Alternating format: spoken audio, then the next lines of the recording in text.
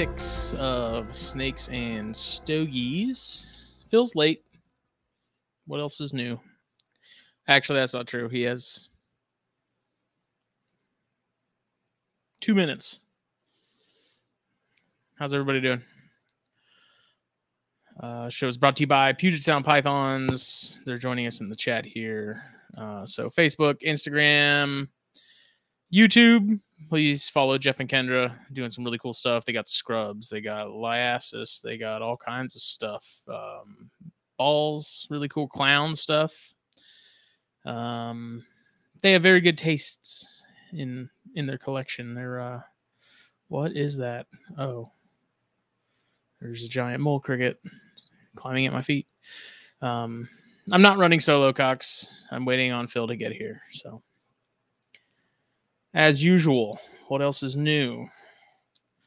Tonight we are going to be doing the raffle for all the stuff I got down here for the Snakes and Stogies raffle. It's going to be benefiting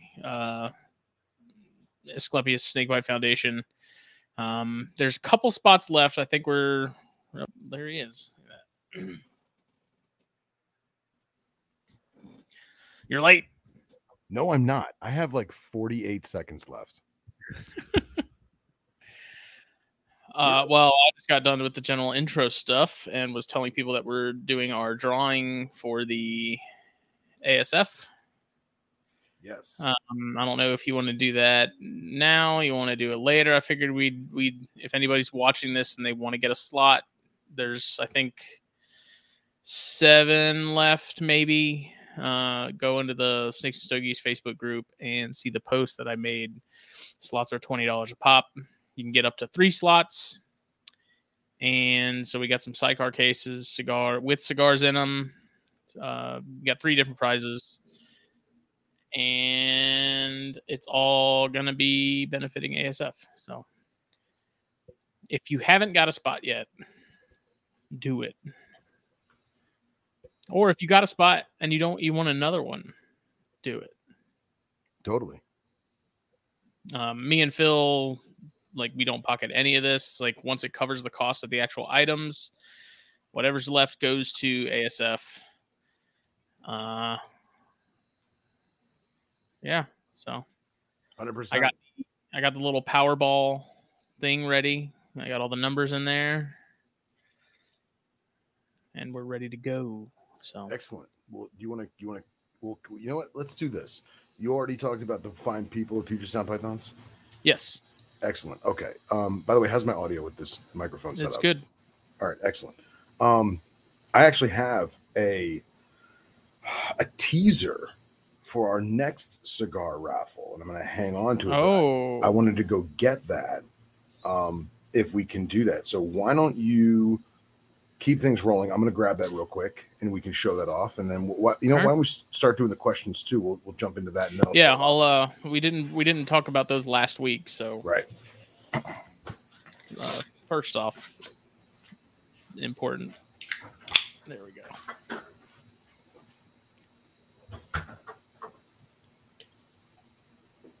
Cherry Blade.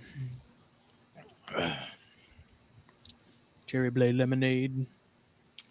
Let's get to the questions of the week.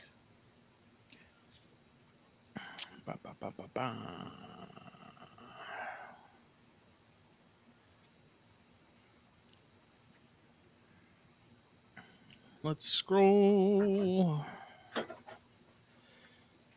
Yikes.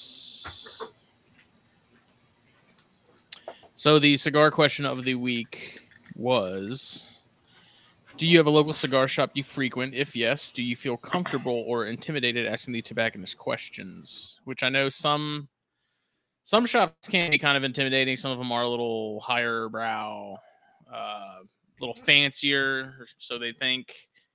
And that can be intimidating to some people.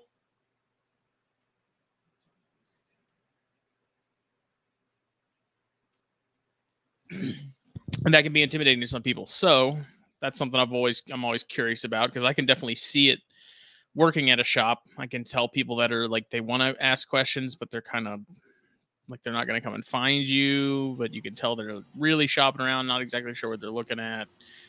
I can tell by body language, watching people on the camera and stuff in the humidor, who kind of knows what they're after and who's sort of either shopping but knows what they want or just plain doesn't have a clue where to start. So the question was... I'll also say real quick that there's plenty of times that I like to think I'm but nowhere near an expert, but I don't know nearly as much as Justin on the topic. However, I know what I like and I know enough to get in trouble. And I can't tell you how many times I've gone into a shop and the tobacconist maybe said like, hello, or do you need some help? And at first I'm like, no. And then I maybe change my mind. I go, you know what? Yeah. Do you have this, or did you get this or that? And there's been times when I've been blown away. And then there's been times, more frequent than not, that the guy had no idea left what he was something doing. To be desired. Yeah, had no idea what he was doing. And again, I'm still novice in terms of the knowledge base. So although I do know a fair bit and I've been doing this a long time, I don't know a third the thing. I don't know a 16th the stuff that Justin does, because the guy does it day in and day out. So don't be afraid to ask questions, but at the same time, if the guy or gal who's helping you doesn't necessarily know what you're asking or know what they're doing per se, don't poo-poo it. Don't write it off. Just, thank you very much, and then find someone who does, because if you did have the gumption to do it, you might as well get the information from the right person. Sorry, and continue. In the tobacconist defense, to a degree, if they're just flat out assholes, then there is no real excuse. But sure, we get asked a lot of the same questions day in and day out too, which I'm sure anybody working any sort of service job, retail, restaurant, whatever, you know exactly what I'm talking about. And for me, it's always, you guys have Cubans. I had a guy in just the other day. He was from out of town or something. He was like, you guys have any like secret stash of Cubans that you sell? Because there are some shops, believe it or not, that they have Cubans stashed away, but you have to like ask somebody, and that person has to like approve. Like it's a weird sort of speakeasy kind of thing, and we don't do that. Or they're selling knockoffs that are rolled down the street at the local place as Cubans, How come this cigar doesn't have a band on it? Oh, you can't bring them in with the bands. They'll know. So. But yeah, I mean, I know there are some shops. I've been in a few where the person didn't look terribly happy to see me, which could just be that's just how they are personality wise. It could have nothing to do with the business itself, but it happens. I know personally, I try, and I know the other guys that work with me, we try to make it very, I won't necessarily say blue collar, but we want it to be a relaxed environment where people feel like they can ask us something. Right. I help people all the time too. I have wives and stuff that come in, I'm buying something for my husband. It's our anniversary. So you're always going to have that. And that's easy because it's, you ask the usual questions of how often do they smoke? How do they like their coffee? Like things like that will sort of guide us in the direction of what they're probably going to like. But that it's an intimidating thing, especially for newer people. And I know people in the Snakes and Stogies group have talked about it. They go into a shop and they're like, I don't know what. There's just, you're so overwhelmed with the paradox of choice that some people just don't know where to start, and they're kind of afraid to ask questions, because it is a lot like wine in that regard too. I know personally, when I go to the wine section at our local liquor store down the street, or we have a grocery store that has a massive wine section. Like, I'm not super hip to wine. I kind of like it. I don't have a clue what I'm doing, and that liquor store in particular that has that wine section, like their wine person he's not terribly friendly. Yeah. And so then when it's like I want to buy wine, that's kind of the last place I want to go, because I don't want to be made to feel like an idiot. Right. And so I think having experienced that myself, it does help me translate that over to like, I don't want that to be the case when people walk in the door. Sure. And that's a great way to think about it too, because I can't tell you how many times I've been discouraged, especially like when I was much younger and like really just getting into cigars, and like you go into the humidor and you ask the person that's there, hey, I'm looking for something X, Y, and Z. And they give you the eye roll and they give you that look like, ugh. another beginner, like that kind of thing. Don't let that discourage you. That person's just a jerk. You know what I mean? Or maybe they're just burnt out. Yeah. You know, just be positive about it, and you know, that's it. So, sorry, we'll read the question one more time. The question was, do you have a local shop, cigar shop you frequent? If yes, do you feel comfortable or intimidated asking the tobacconist questions? Cody White said, yes, there is a shop just down the street, and I feel comfortable asking questions. My questions are usually, I like this and this, but I want to try something new. I'm not usually blown away by their suggestions, but also not disappointed, and I'd buy that stick again. Okay. And that is kind of another thing. Like if you ask suggestions, everyone's palate's different. We don't know what your palate is. We can give you something that's pretty, like it'll either be spot on or it'll be close or it just won't be it at all. Like we can't taste it for you is kind of what I tell people. Yeah. Because people ask, how does it taste? And I'm like, kind of depends on who you ask. Like one person might say it's peppery as hell. One person might say it's not, it's everyone's taste buds are different. Yeah. Matt West said, I have 3 main cigar stores that I go to. The owner of one store knows more than me, but I know more than all of the employees at the other stores combined. I don't feel intimidated by any of them, especially the ones that know more than me. I like to learn.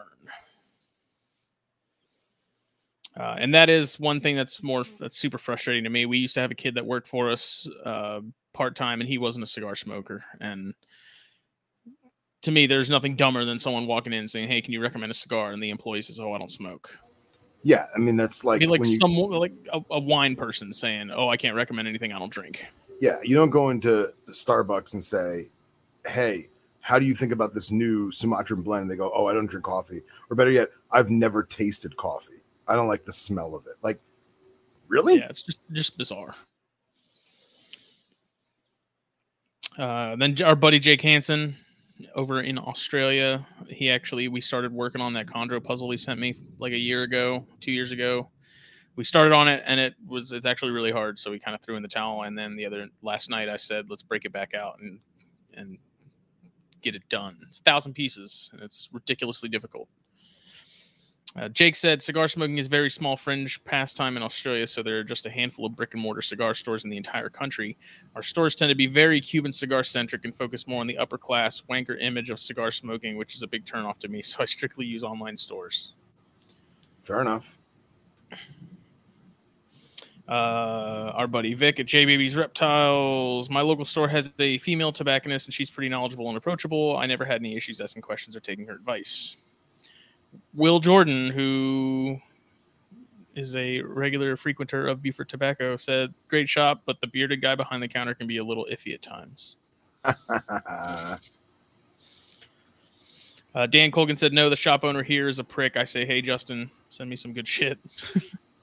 All right. And Dylan Peerless said, my local shop has been a big help. I go in on Thursday or Friday to talk to a specific worker. Couldn't be happier with the selection, which is good. And over time, you do develop, like we have a ton of regulars at work, and I talk to them more than I talk to a lot of my extended family, honestly. Like I have family that lives 15 minutes away, and I talk to some of these regulars more times in a week than I'll talk to that family in like a year. That's why they're regulars. But it gets to I have some come in, they want to change it up, and because I've built a relationship with them, a rapport and stuff, like I know sort of I know their palate, and so it makes it much easier for me to recommend something and find something that's sort of that I think is going to be up their alley. And I think that's a cool part of the job is like someone can walk in that and they say, give me something, and you just walk back there and grab it and give it to them, and then they're more than happy with it. That's a big high for me for the job is when someone wants a recommendation, they come back in a week later, 2 weeks later, and they're like, that was awesome. I want more. That's what really rustles my jimmies. It's the way to do it, man. I'm trying to find the other question. Where did it go?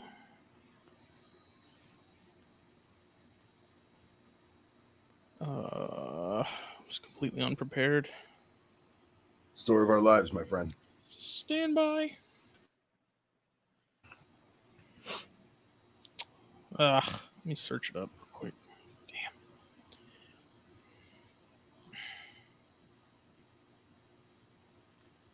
Yeah, I mean, you can take that mantra, that philosophy, and apply it to all facets of retail shopping. Is that there is your classic jobs that are, say, a high school job or a stepping stone job.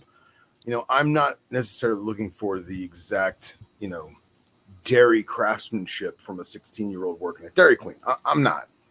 But when I go into, like Justin said, a wine place, like a wine cellar or something to that extent, I expect them to have a general knowledge of the products that they're repping, whether it be a bait and tackle store, or even an auto dealership. You know what I mean? How Yeah, are you you going to probably sell a want to know car? something about cars. Exactly.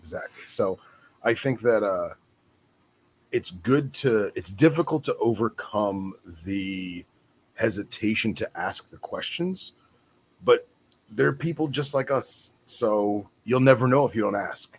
So I'd rather ask a question and maybe look dumb for all they know, but Yeah. at least I'd ask the question. At least I knew that I did it. You know what I mean? And once again, everyone started at zero. Exactly. Even the person that's working at that shop, myself included, I used to like the first cigars that I really got into were Rocky Patel Edge Maduros, which I cannot smoke them now. I'm not into them. Like they just don't taste to me. And now that I've had a bunch of other stuff, to me, they're just not that great. Like it's good. It's okay stick. It's not bad. And then the Javas where I was a big smoker of the Javas. I literally cannot even finish Javas now. Yeah. Like your palate changes over time. So sure. When I was first starting out, I was like, Javas are good. I like the acids a little bit, not as much. I liked a little more subtlety in the sweetness. And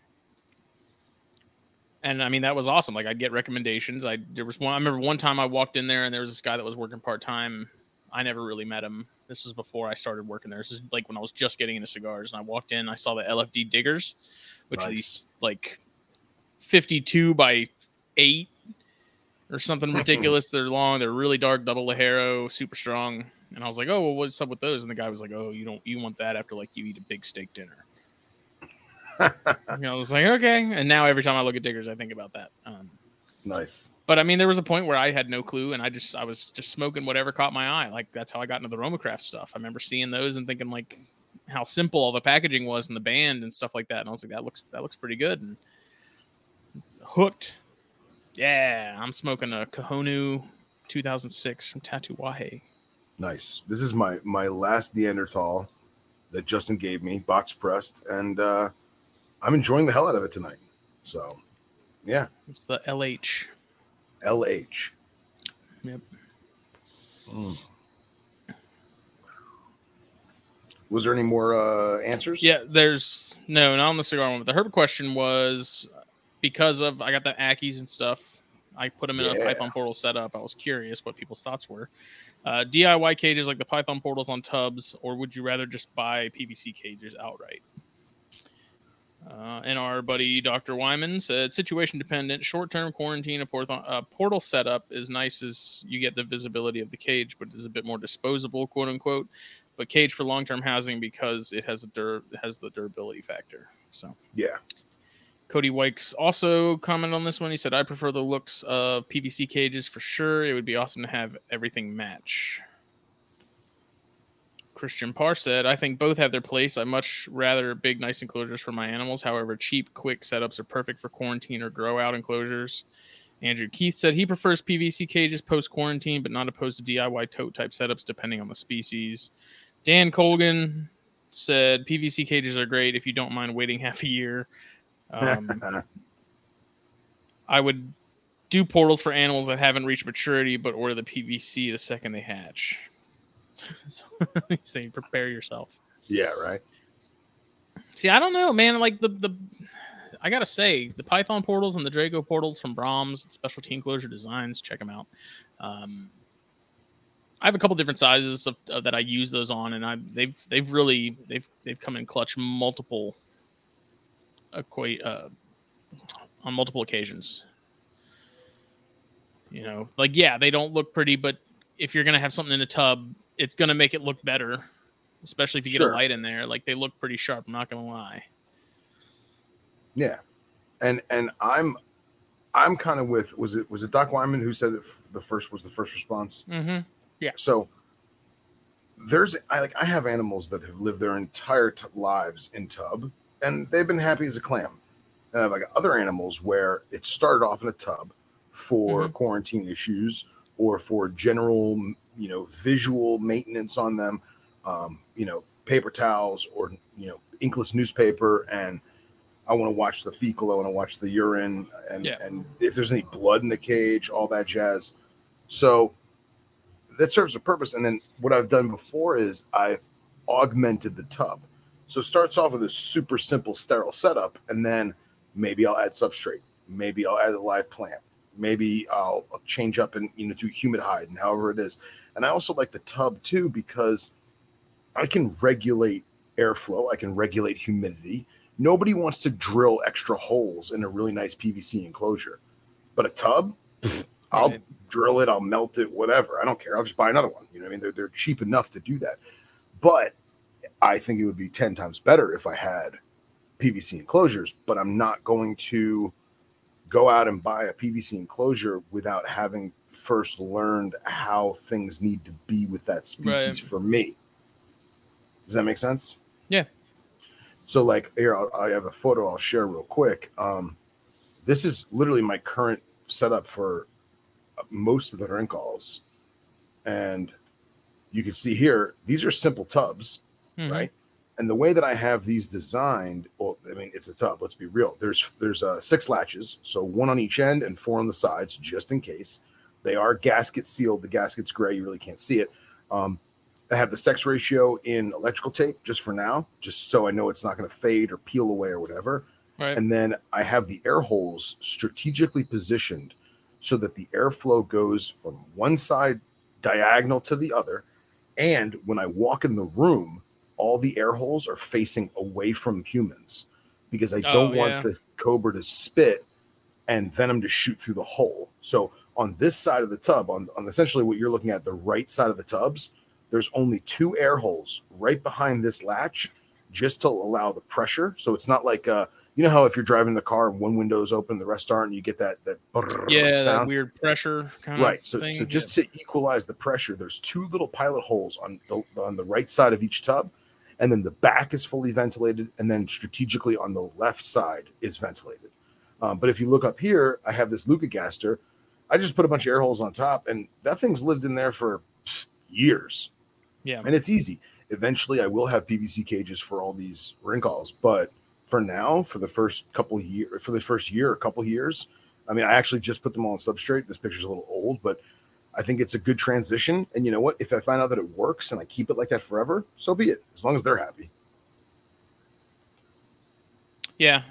I mean, I'm kind of also of the opinion if it works, it works. I also think if you're going to keep something that requires you to do something bigger with a PVC, be Right. it Hackies, be it Gonyosoma, be it any of that stuff, then do that. I mean, for chondros, these were perfect because when you have some that are that awkward size where they're too small to go into something bigger, but they're too big to stay in what they're Oh yeah. in, having these as an option or even quarantine, like, because I've kept all of them. I don't want to get rid of them. Like, there's no point. Right.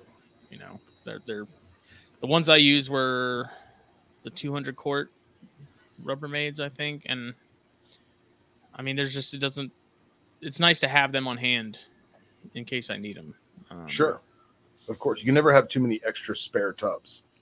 But I'm also a guy that kind of go like I'm more of a utility over aesthetics kind of thing.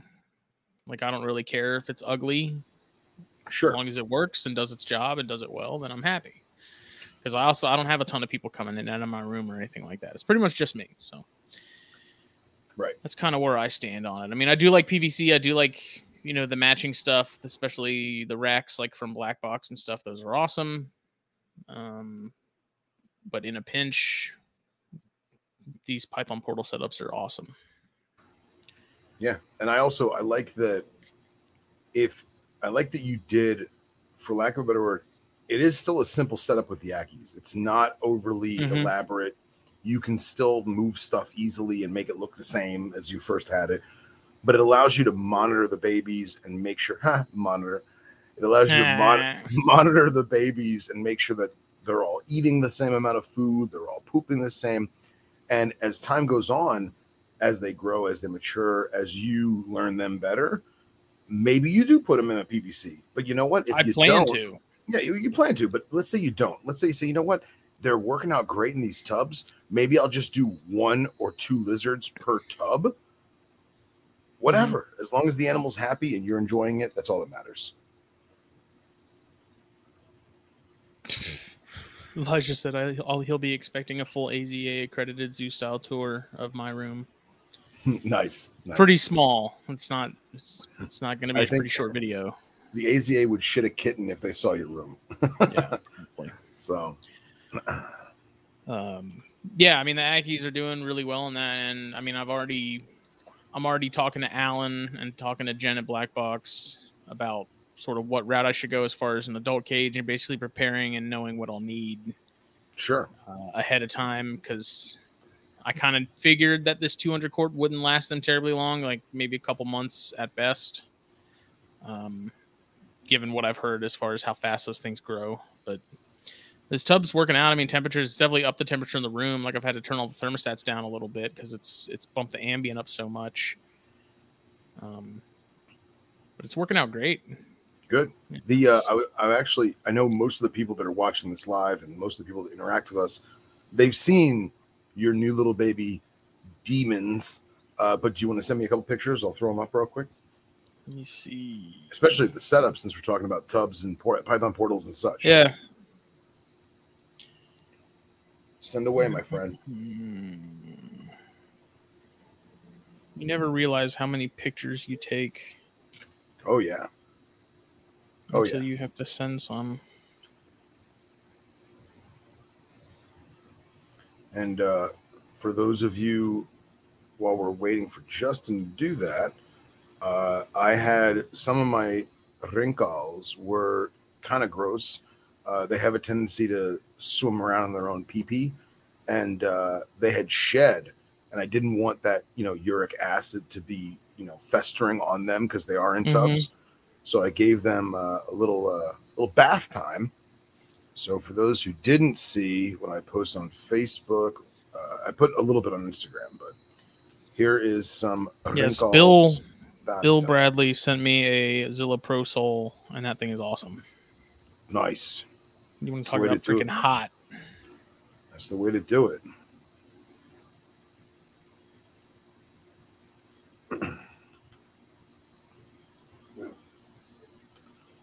Struggling? Yeah, the laptop, it doesn't like live photos, so I have to turn the photos like to normal. You know what I mean? So here's one of my. That's a male. Yeah, and for those of you who are unaware, Ringals have several different defense mechanisms. One of them is to feign death. Basically, they will play dead just like a hognose snake will. They're hognoses. They're hognoses. They're African hognoses. They'll invert themselves. They'll stick their tongue out the side. They'll open their mouth. They'll musk. And you can, it's really creepy. You can pick them up and they'll be completely limp. But the minute you get to like where their hood is or like their tail tip, they will wake up with a fury. In all the years, right? All the years I've been doing this, I've never seen one do it. And I guess this particular specimen was a little dehydrated. And when I went to scoop him up, he did it.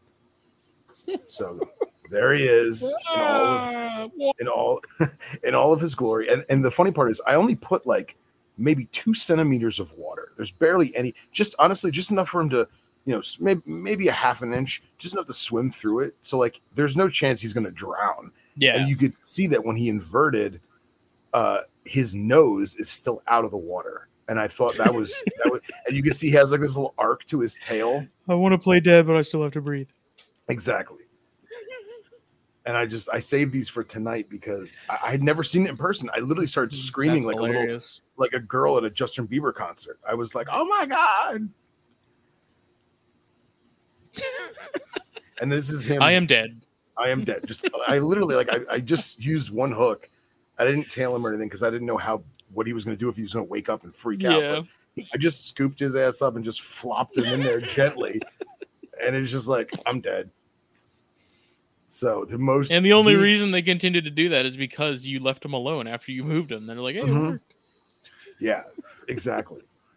So all this, and I threw a rat pup in there, and then I closed the lid, and then I moved the tub, and then all you hear is the rat pup, fighting for its poor little life. And Screaming. I was like, oh, I guess he woke up from his nap. So, but yeah, I'd never seen it in person, and I mean, granted, it's probably not the best thing to see. Obviously, the animal's stressed. Obviously, the animal's, he was clearly dehydrated to the point where he couldn't fight for whatever reason. Maybe he couldn't find his water dish. I don't know. But I let him get a good long drink, and I made sure that, it went down his gullet and he wasn't going to yak up any water. And then this happens. So, but he ate the wrap up. Here's another one. Got all glistening. That's a zebra carpet, dude. I know, right? Oh, I love it. I love how the water beads off the keeled scales. Mm-hmm. So there's a couple more pictures, and then I'll stop because they all look the same. These pictures, that's the one with the flash. You've given me a much better appreciation for these, because before I was like, yeah, they're cool. Yeah, man. Then, dude, I have Ryan Cox to thank. They're not a real cobra, but they're cool. No, they're superior lapid. So, all right, let me get your pictures, and we'll throw them up. These Ackies are awesome, man. I'm cleaning. I was cleaning all day yesterday, changing new water changes on everybody and stuff. And every time I was cleaning out a water bowl, I'm looking over at the tank, just watching to see if they're out and about. And I have my little Wise cam pointed on their cage so I can check it on it at work and see them running around and throwing crickets in there and watching them get all excited and then chase them. And it's freaking cool. Yeah, man. Hell yeah. They were calm and stuff when I first got them, obviously, because they were pretty cold for a lizard. At least we're talking 80s. That's cold for them. Yeah. Now that they're warmed up, they'll let me get kind of close, but the moment I go to touch them, they're yeah, no, and they take off. So nice. Gonna work on that.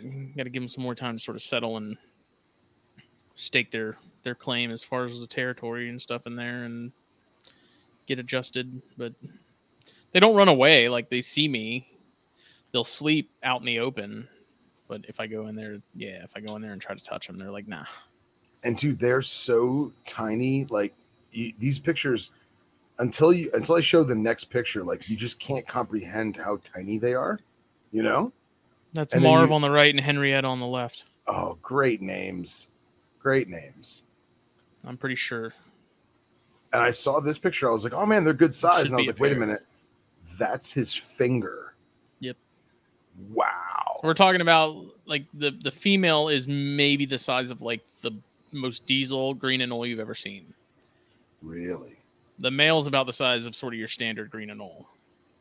Male. That's awesome. Male green and oil. They're not they're not big. And I was kind of worried. I was like, man, I was thinking they were going to be a little bigger than they actually were. And so I was like, this 200 cord is going to be. I'm worried it might be a little tight, and then I got them. I was like, "Oh, dude, it's a freaking mansion for them." Yeah, yeah. So, and then you did the soil that, what the hell was that mix? That's just a play sand topsoil mixture. Okay. I didn't do anything fancy. Okay, cool. Okay, it's not a ABG or anything, right? No. Yeah. Okay. Cool, man. I did about equal parts sand to topsoil, and then the white lid and their sort of humid hide dig box, which they haven't even really been using. I saw the male in it the other day just looking around, but he didn't actually start digging. But that's got a little more sand in that mixture to kind of let them tunnel down some. A little loomier. Yeah. Cool, man. Awesome. And I cut a hole in it. That was before I cut the hole in it. I was just kind of figuring out placement with that picture and sort of how I wanted things. And oh, hold on. I forgot there's one more picture. Hang on. Went out to the beach and got a bunch of driftwood.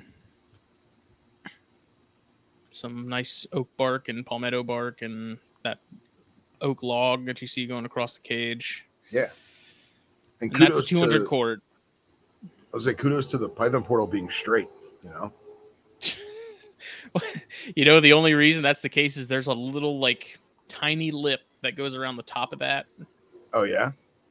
and I used that as my guide. Like I'd have the top of the frame resting on that lip, and that's how I managed to get it straight. Nice.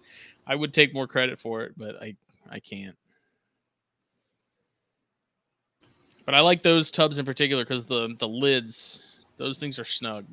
Like those clips are pretty heavy duty, and yeah, you definitely need to get pictures of the lights next time you get a chance. Mm-hmm. That way, we can see how you did like the recessed light into the plastic lid. Yeah, that was so. There was originally a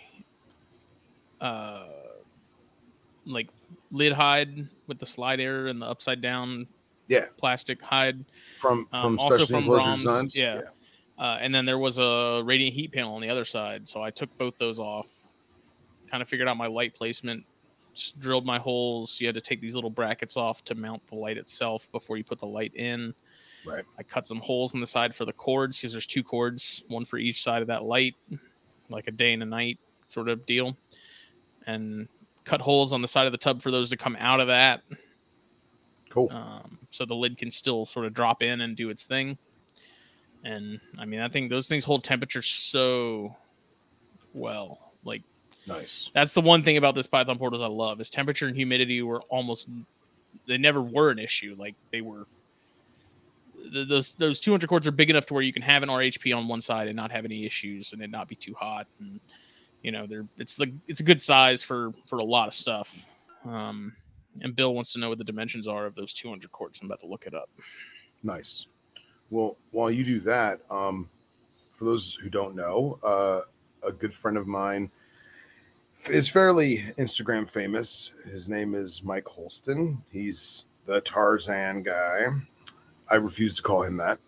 But I love him like a brother. And he actually has been doing his homework secretly for some time because he really wanted to work with Bohlins. And he basically got to a point where he had done enough homework to get into them. And he made sure that he had his temperatures and caging and humidity and all that squared away. So he got his first one. And he got it from someone in Texas, I guess, that had bred them at some point. And this, I believe, is a 4 or 5 year old male. And he set it up. I'm trying to get the photo. He set it up and he FaceTimed me and was like, "Hey man, how's this look?" And I said, "Well, I've never kept them, but I mean, from what I see, that looks spot on." I said, "I would maybe try one of these, try one of those, ask some other people that own the freaking snakes, and this is what he came up with." And what the hell happened to this picture? I'm really proud of him for setting this up because, him and I come from a world of newspaper and ceramic water bowls. You know what I mean? And this cage is 8 foot. Let me find this. Hold on. Sorry, guys, I'm a little discombobulated. So this Bill, is the dimensions real quick on that tub are 39.75 by 21.5 or 21.5 by 17.88. So pretty big. Awesome. It ends up being like 50 gallons. Yeah, those tubs are deceiving because Justin is so gigantic that he makes them look smaller than they really are. I could live in one. Yeah, they're pretty massive. So this is Mike's newest Bohlins enclosure, and this is basically just to get things going. And in time, he plans on building a bigger, more naturalistic enclosure. This is kind of his just get things going kind of plateau, but he's got multiple different types of UV B and A on top. Let me get my cursor here. UV A and B on tops because he was told by one breeder to go with something like this, and he was told by somebody else to go with something like that. So he says, "You know what? Let me give him whatever he needs, and he can kind of find what's what." There is multiple thermal gradients in this enclosure. So this is 8 foot by 3 foot by 4 foot deep, and it's a custom PVC, and obviously it's 2 panes of glass that slide. There's a humid hide down here. These are live plants. There's some reconstituted moss on the back with some fake plants. This is a running waterfall that goes to an RO system, and then there's also a separate fogger. So essentially this will be more of a dry area here. There's another hide up top then you have all these vines and stuff up here.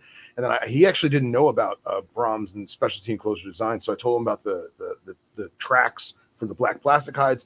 So he's probably going to do one or two of those. But I just thought that this was relative to what we were just talking about, where this, you could do a tub, but you can also do PVC. And it comes down to what is going to suit your needs best and what's going to be best for your critter, you know? And there's no reason why you can't go from PVC to a tub or vice versa. You know, just because Justin and I start off in a tub and then as the animal grows or matures or whatever, it goes to a PVC, it could be the opposite. You know, he may find that this giant, beautiful enclosure doesn't work right. And if it doesn't work, then he's got to alter it. So time will tell, but I thought that was pretty cool. He about find that out today. And yeah, I hope he doesn't get mad that I showed this. I don't know, Henry. Henry asked, does he need to have some colder air coming in? He does. He actually has a separate air conditioning unit specifically for that room, and that's the only animal in that room. He has blower fans that will essentially pull air from the room to put it into the enclosure, and then on the other end, I don't know if it's the top or the bottom, he has another fan system pulling air out. So there's a kind of a constant fresh air flow. But right now, I think he said the ambient in the room is like 69 for now, and just to kind of see how things go. But I didn't have time to really talk to him too much about it, and I don't really know a lot about bones, so I wasn't very much help to him. But I thought that was pretty awesome, and I hope it pans out well. So, how were the field eye doing? They're doing great. They both ate a live hopper mouse each. They probably could take an adult mouse, but I didn't want to give them too much fur because I don't know what they were eating in the wild. They're completely field collected. So if it's been living on lizards its whole life and all of a sudden I give it a bunch of mammal fur, I don't know if that's going to mess up the GI tract. So just to get some meals in them and get some blood and guts and stuff in them, I went with a much smaller prey item, but they both ate it, and they ate it through overnight. I literally threw live in, checked a couple hours later, the mice were gone. So I had them for 10 days, fed them. Now I'm going on almost another 10 days. I'll probably feed them Wednesday again. So, but they're doing good. They're easy peasy. It's crazy how all that Saharan and Near Eastern species, they are a completely different monster at night. You know, in the day, they're kind of just sitting there. They kind of don't do anything. You can use one hook and just scoop them up and move them. And then at night, there's the huffing and the puffing and the saw scaling. And it's pretty impressive at night. So thanks for asking, Dan. I'm checking to make sure we don't have any more slot buys. And then I guess we can go ahead and do the drawing, and then we can get into some Toxicodryas boiga telescopus stuff. 100%, man. I broke out Dr. Fry's book. I got some links that I wanted to throw up. So this will be fun. I'm excited. Do we want to go ahead and do the drawings now? Yeah, you know what? The live show's been going for, 48 minutes now? So I say now is a good enough time as any. Let me make sure.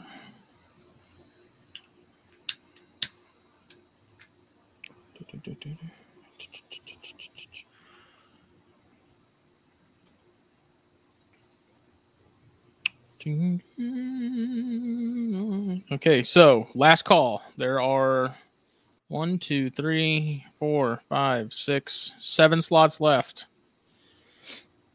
$20. $20 to a fantastic cause and a chance to win. If you're in the chat and you're wanting a slot, speak now or forever hold your peace. You have 30 seconds. 30 seconds. 30 seconds.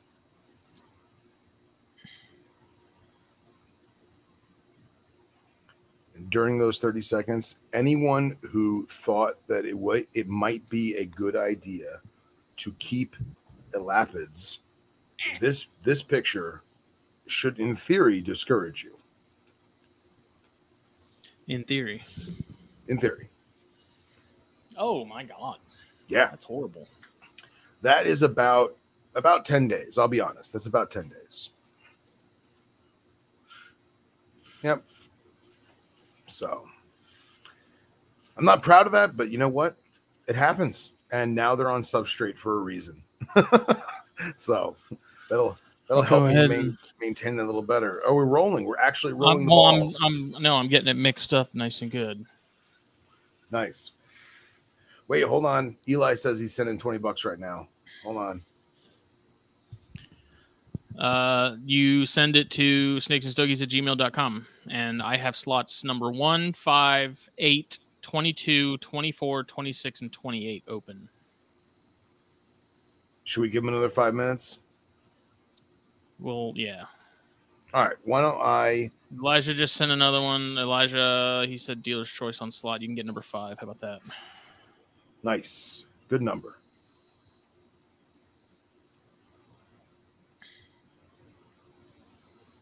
Billy Jenkins says he claims 22. Okay.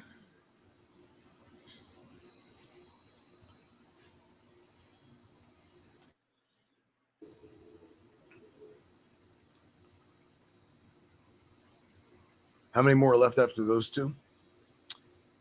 3. No. 3. 4. 4. There's only 4 left, guys. Come on. Let's do it. So all the money is going to the Aescipulus Snakebite Foundation, basically helping impoverished people in faraway lands. We are saving lives. Legitimately saving lives. Research about snakes, research about snake venom and toxins. Oh, I should have worn my shirt tonight. I was going to wear this yesterday, and I was like, you know what? F that. Tomorrow night's the drawing. It's true.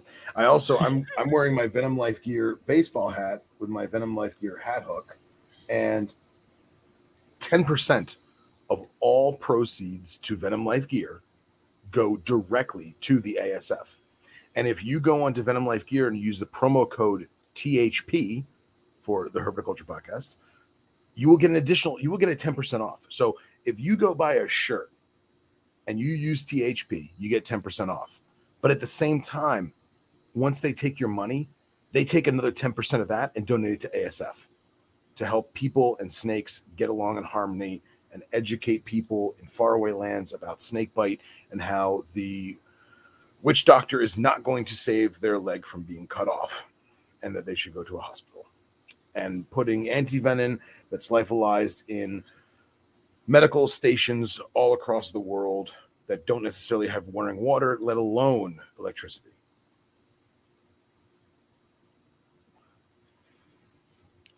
Andy Middleton says he's going to get some Travel Series hooks when they're back in stock.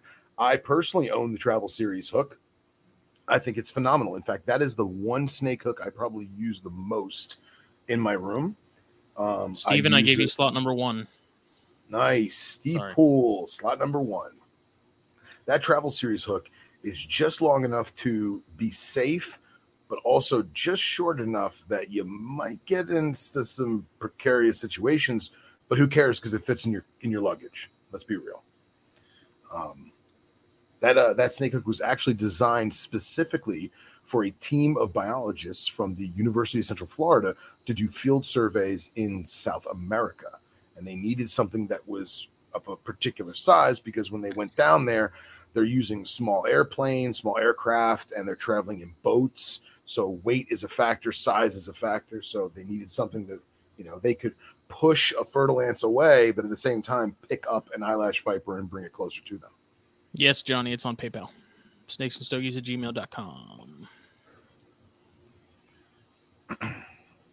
I also have an item that I bought personally with my very own money that I have been waiting and to auction this item off.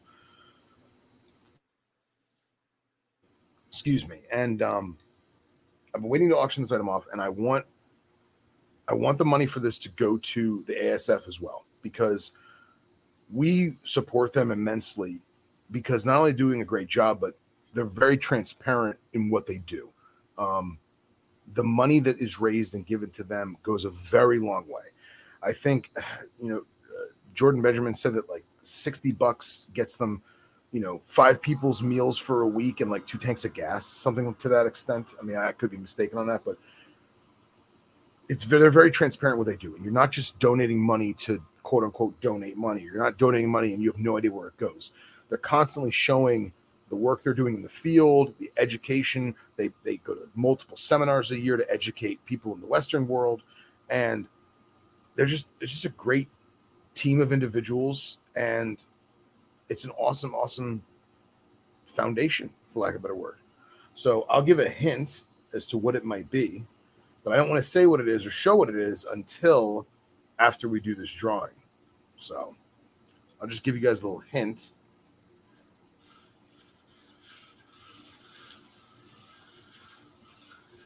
Oh.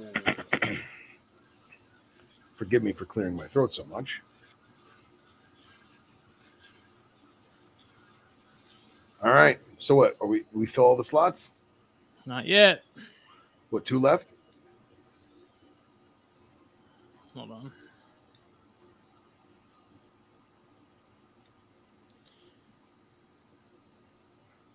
Three. 3? Slot 8, slot 24, slot 26. Come on, guys. Let me see.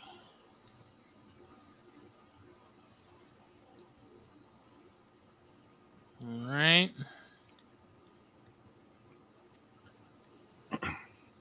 Sorry, Eli. We're over $300 now. Excellent. Awesome.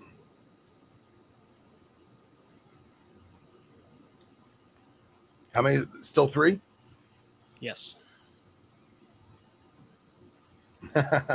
Do it again. He missed. Here, I'll give you the side of the box this time.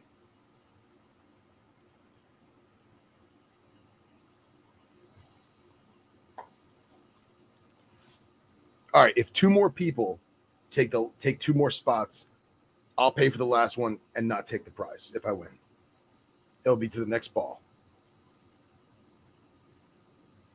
You can buy more than 1 slot too. You can do up to 3 because we have 3 prizes. Yeah. What's the value of the prizes as a whole? Ooh. Like 270 total.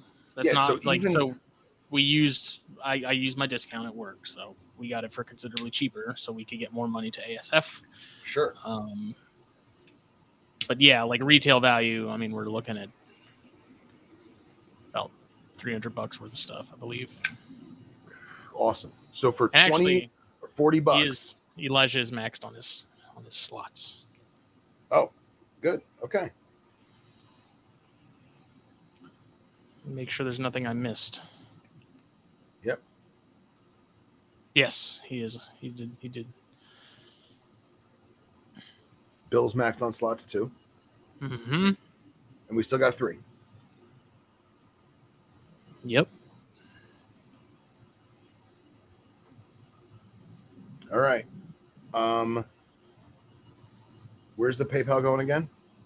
snakesandstogies@gmail.com. In the time it takes me to send my 20 bucks. You can get multiple. You can get up to 3, Johnny. Because we have 3 different prizes, which I'll go ahead and. All right, hold on a second. Let's. Oh man, PayPal. I feel like Santa.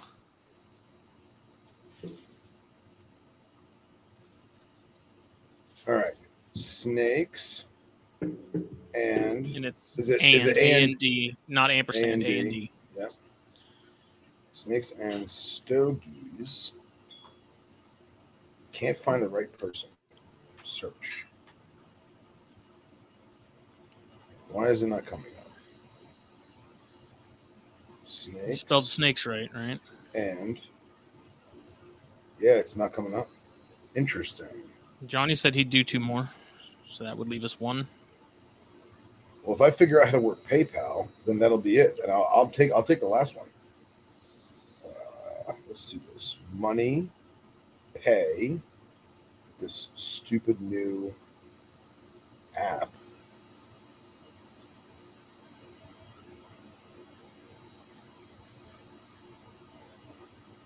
Look at this. Can't find the right person. All right, you know what? Snakes and Stogies at gmail.com. Snakes and Stogies at gmail.com. Right, I got the 2 other slots for Johnny. Here it is. $20, right? Yes. There it is, folks. Hold on. $20. Next. Friends and family. Yes, that's good. Boom. There it is. That's all of them, right? That is all of them. Done. Spin those balls, sir. Timeout. I gotta.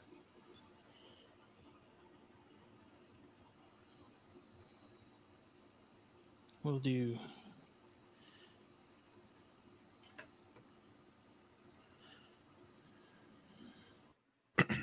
For those of you listening in the car after the fact, our sincerest apologies. All this is going to do is prep you for the next amazing raffle for charity with humans and snakes working together to better humanity and snake kind. I have to go a certain way with this, otherwise it starts spitting them out.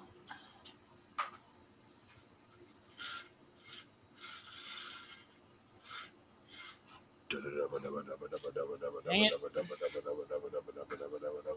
right, we're going to make this real easy. I'm going to shake it up and then I'll roll it because so y'all can hear it. Daddy needs a new pair of shoes. All right. Daddy needs some new Bitis Parviocula.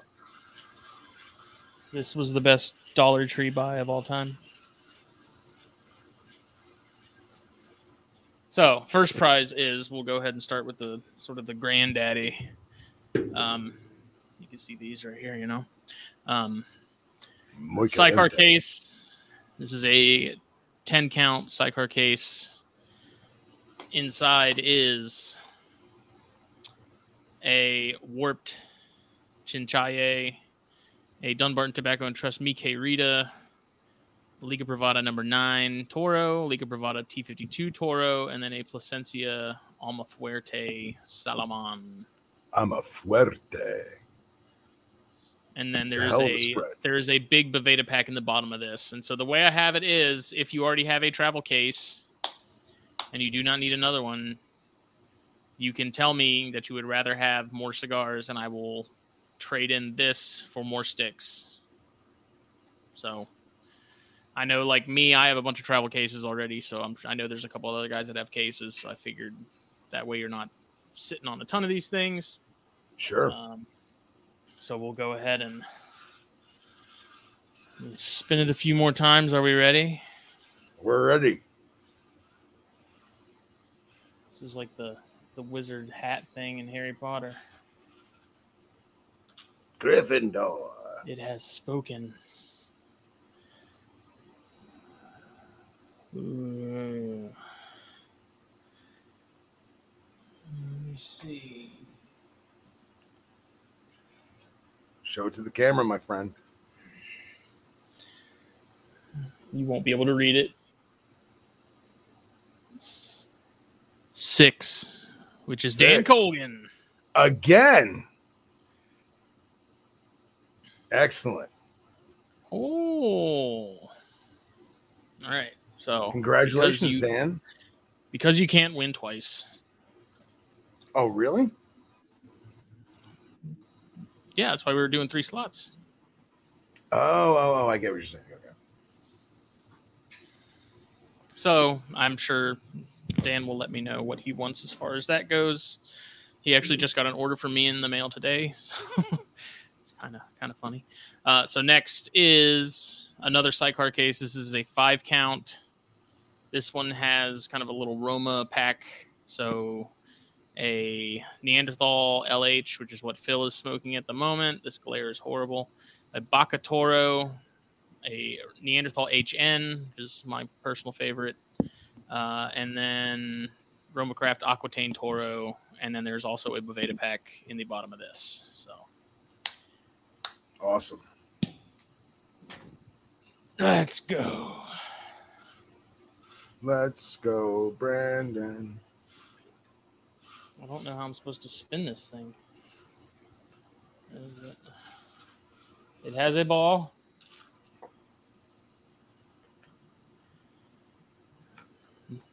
Number 24. 24. That is Johnny Barrett. Hey. Hey. Congratulations, Johnny.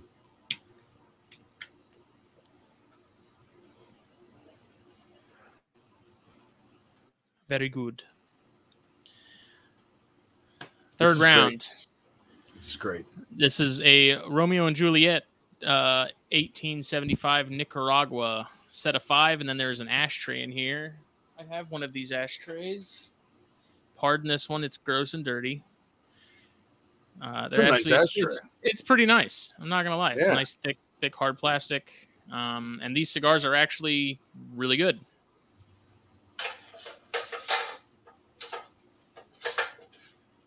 I liked them very much. And these look like the cellophane in these looks like it's ambering up real nice too. So these, we've been sitting on these a while. I think we got them either towards the beginning of the year or last year. And I don't know, we had so many of them. I like them. Like I said, it's basically, they retail for like $50. So it's like you get the ashtray for free, more or less. So awesome. Let's see. And I don't care what people say. You can never have too many ashtrays.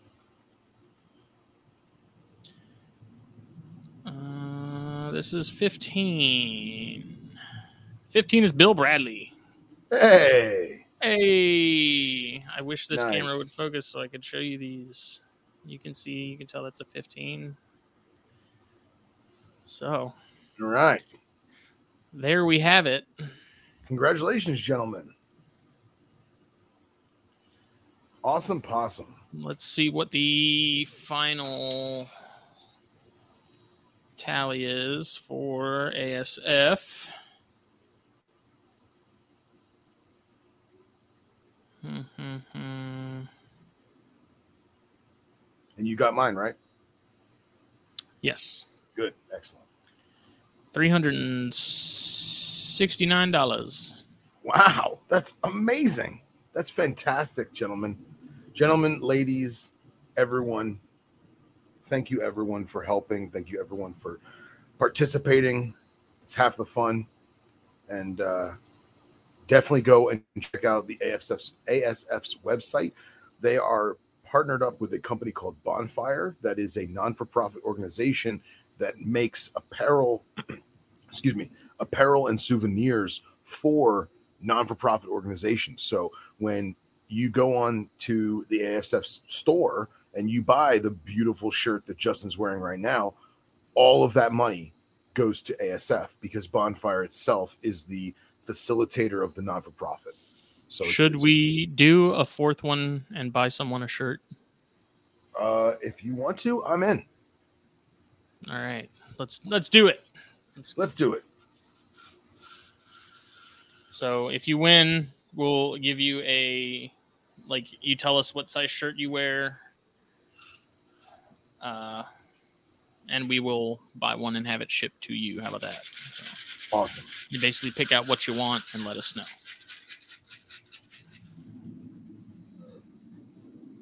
We lost a ball on the floor. Well, that's the one you should get. No, like it fell out of the side where you put them.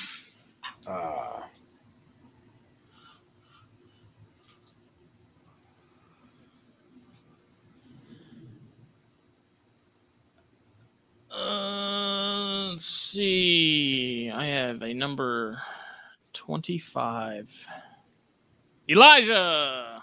Hey. Look at that. Congrats. So we'll figure that out either tonight or tomorrow.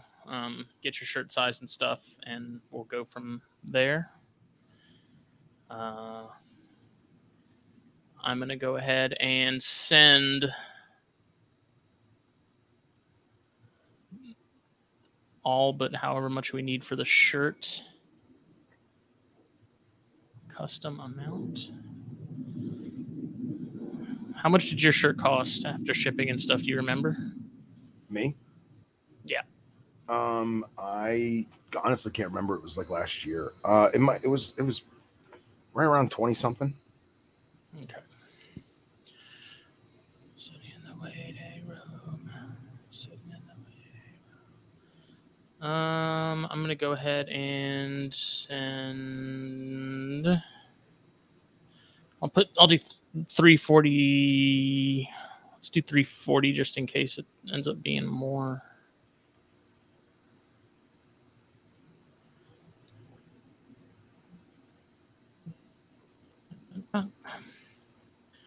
There's a comment from the Snakes and Stogies.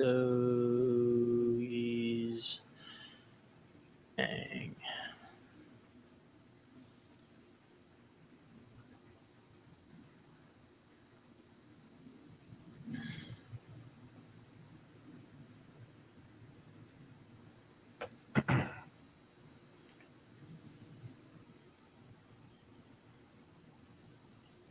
Awesome.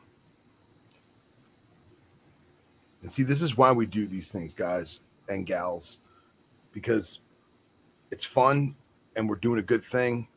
We're bringing snake people together and we get to smoke some cigars and know that people's lives are being saved and research is being done. And it's awesome. That's just another attribute of our amazing community and our amazing hobby and our amazing passion that we have for our community and our hobby. And Justin and I can't thank you guys and gals enough for this. You know, it really means a lot. So, shall I show off my my donation? Yes. So, for those of you who do smoke cigars, and for those of you who don't, we're going to have more raffles. We're going to have some more snake based raffles.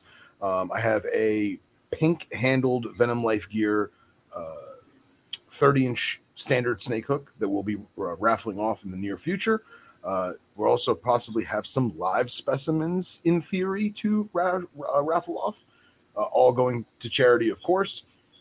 In the interim, I have something that I bought with my own money to do this, and I'm waiting for the right time to do it. And I feel like everyone is on the same page now. So for those of you who are unfamiliar, Benchmade is a American-made company that makes handcrafted cutlery and pocket knives and utility tools and all kinds of stuff. They're all made in the United States with American, manufacturing, American materials. And then once a year, they do limited edition products. It may be a clear knife handle, or it may be a special knife for hunting that, is a skinning knife of some sorts, or it may be a multi-tool or a Swiss Army knife or something. Well, Benchmade also has a line of cigar cutters. So this is did you get one of those? This is the A la Fumée model 381. Now, they discontinued this model because they only do it for 1 year. So if you can manage to find this, the MSRP for this is, I looked it up. So the MSRP, when this was available to the general public, it was $160. And I'm trying to take it out of its little soft baggie so it doesn't get damaged. Now you have to find them. I've seen them as low as $100, but now that it's discontinued, I imagine it would be in well excess of $200, maybe even $300, because there are people that collect these for what they are and not to actually use them. But this is the A la Fumée cigar cutter from Benchmade. It actually has a driver bit as well as a driver flathead for a screwdriver. You can also use this this hole as a lanyard loop if you want to put it on a piece of paracord and throw it in your knapsack, your cigar bag. But the design of this also has a bottle opener on this side, so you can actually pop your bottle. The pocket clip is actually made of stainless steel, and it uses a stainless steel ball bearing so that it doesn't fray on your pants pocket or your suit pocket. It also can be clipped inside of a knapsack or a backpack, whatever. And this stainless steel is actually quite pliable. You'll also notice that the outside of it is this lovely red and green and earth tone, kind of swirly appearance. This is actually G10 micarta. This is a form of resin that is heat treated and super duper dense and durable. But the coolest thing about this is it's a circular cutter. I don't remember the ring gauge. I want to say it's like a 64, but it's flat backed because of the clip. There's no pass through. So you have a perfect cap cut every time. And the piece de résistance of the à la fumée is that it is a sheep's foot. It is incredibly sharp, so be very, very careful. It has this cutout right here to alleviate any kind of stress that maybe get put in. There is no lock on it, so it will close on your finger. Be careful. But yeah, you have a perfectly straight 90-degree sheep's foot made of, let me see the steel construction. This is S30V steel. And upon closing, it does a perfect, try and get this in the camera right, a perfect cut. So we're going to have this in our next raffle. It actually comes with spare screws in case your pocket clip screws get loose. It comes in this nice little silk baggie in an original Benchmade box. It is unused, and that will be our next raffle. So for those of you who are knife collectors or Benchmade fanatics, or you just want a really cool cutter, that'll be up next on our next raffle. Okay. So I did the math, and with this, we have to date raised $1,420.91. Wow. For awesome. The 1, 2, 3, 4, 5, 6 raffles we've done. That's total. Fantastic. Awesome. And I know I have Colgan's address. Johnny, I should have yours unless it's changed. Let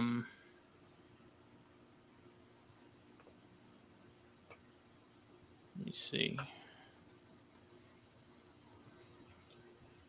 I just got another 20 from somebody. I'll have to message them. So that's awesome. I like it. I know I need to text Brent and let him know because I know he'll be pretty pumped about that. Absolutely. Oh, let me fix my camera. Maybe we'll finally get Jordan Benjamin on the show. Yeah. So he's a very, very busy man. So it'll be an honor. Thank you all for participating. Yes. I should have everyone's addresses, like I said, so I will get these out within the next couple days. And yeah. So. Hell yeah, folks. Hell yeah. Lisa, we just finished them. Do you want me to send that 20 back? I will, if you need me to.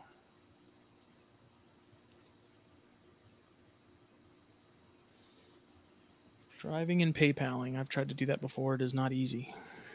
One time I did that to a friend, like a legit friend that I know in the real world. It wasn't buying something, and I missed a decimal point or a period in the name.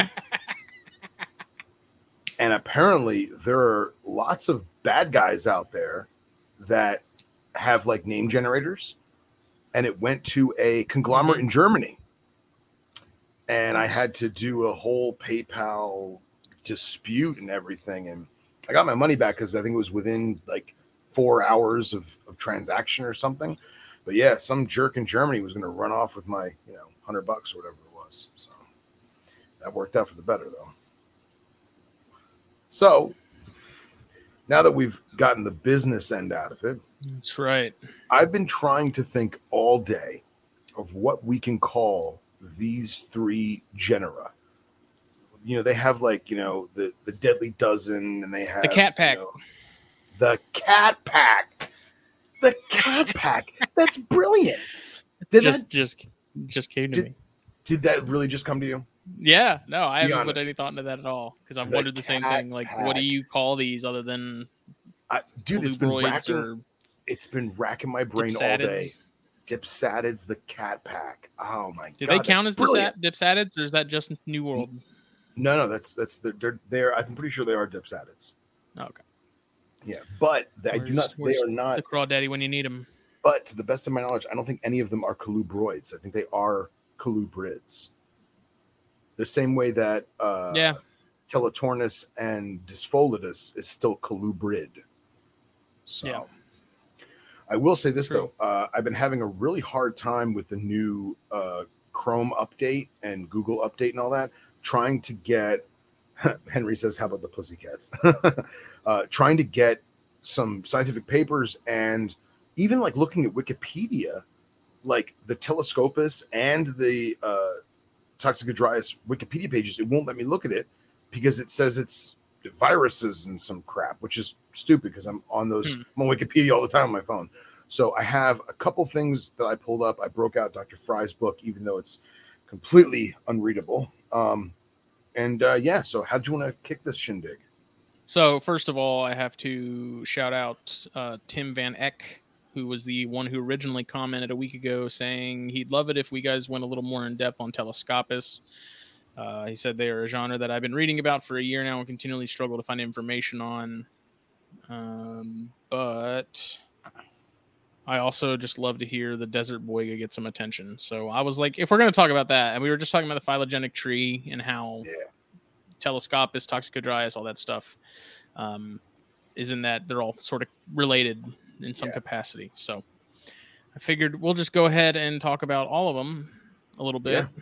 I wasn't sure what you prepared, so I didn't prepare anything. I meant to grab that paper and pull it up and stuff, but I wasn't sure if you had already or not. So no, I have one paper that I don't understand. It won't let me. Oh, I know why. I have to request from the author the full paper because it was published April of 2021, but it's got the coolest name of any paper. It's called Night Stalkers from Above, a monograph of Toxicodrias tree snakes with descriptions of 2 new cryptic species from Central Africa. How cool is that name? Night Stalkers from Above. Awesome. So it's pretty cool when they get creative like that. Oh yeah, absolutely. I'll try and dive into that in a minute. And then I also have a paper on, I'm going to butcher this name. It's Telescopus rhinopoma from Afghanistan and Pakistan. And Rhinopoma? Is it rhinopoma? I'm assuming so. Okay. So rhinopoma, which is way easier to say than what I was trying to do, but it basically shares the same low valley, high altitude desert environment as Pataeus mucosa and Naja oxiana, and it's basically that crazy high altitude mountainous landscape, rocky terrain between Pakistan and Afghanistan. So I had pulled up that full paper with some really cool pictures, so we can share that. But how did you want to dive in? You want to start with Boiga? I want to start Telescopus since that was sort of the requested. Okay. We'll go with there. I'm going to see if I can pull up the paper. I thought I have it somewhere. The Wikipedia for Telescopus is actually pretty vague, but it breaks down damn it won't let me open this on this computer. It breaks down the different species and then some of the subspecies. And I was actually, Hendog was kind enough to send me a paper earlier on toxicity of certain Telescopus. And I tried to find some of my hard literature on toxicology or toxinology of anything Telescopus, and there's really nothing out there except for let me won't die. So let me get that one book, the venomous bites from non-venomous snakes, real quick, because there may have been something in that about it. Let me grab it. Sure, absolutely. I'm gonna pull up the Telescopus. and forgive us, we are prepared in our minds, and then we realize, oh yeah, we have to show it on screen too, so that kind of puts a hindrance on it.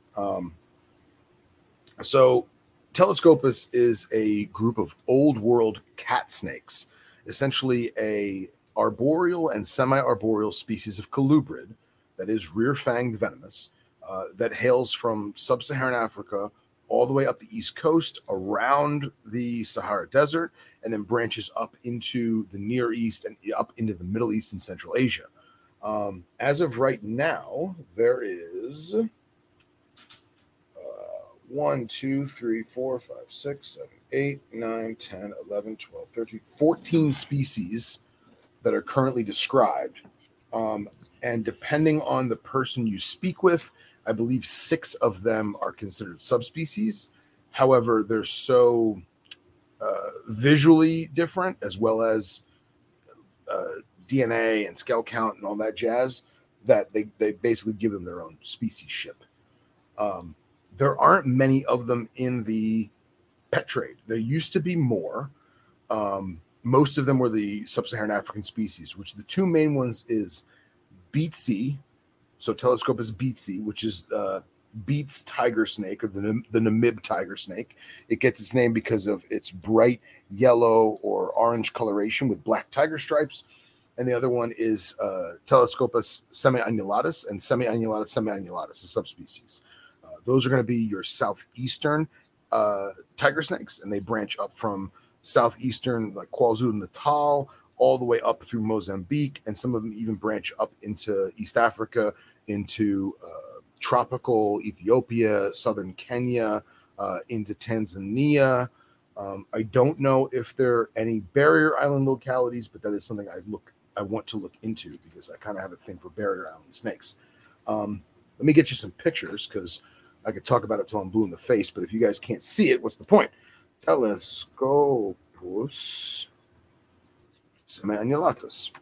And this is the snake that most, when people speak of Telescopus, this is what most, at least Westerners, think of. And you'll obviously see why it's called the tiger snake. So this is semi-annulatus. They are highly arboreal, but most people don't consider them an arboreal snake. From what I've observed in my own keeping, as well as people I've talked to and photos that I've diligently scoured the internet for, people find them hunting in bushveld and lowland thorn patches and stuff like that. But if they're not doing that, they're underneath something. They're underneath a rotten log or a patch of spearpoint grass. A lot of the spearpoint grass that's in sub-Saharan Africa, it'll mat itself down or fall over, and they'll use that kind of like a micro canopy climate. The semi-annulatus is more commonly found in urban environments than the beatsy. You just find here, these are some pretty good traditional looking ones. You'll notice the bands and saddles are a little more broad. Some of them fade a little bit towards the pectoral scales. And then, just like many of the other cat snakes, they have that crazy cat eye shaped pupil. And they have a very, very long tongue, and they will flatten their head out. You can see in this one, he's kind of assuming a defensive posture. But a lot of people will handle them. It's something that I think comes down to the individual animal, because let's be real, if it's posing a defensive posture, I'm probably not going to pick it up. People do get envenomated by them, and it doesn't have the best reaction, but it's also not necessarily life-threatening. And we'll talk about that in a minute more when Justin finds what he finds. Let me find you the Beatsii. There's nothing in the book about there's some Boiga talk in that book, but there's not Telescopus. So here's the Beatsii, if you guys can see. Very, very similar.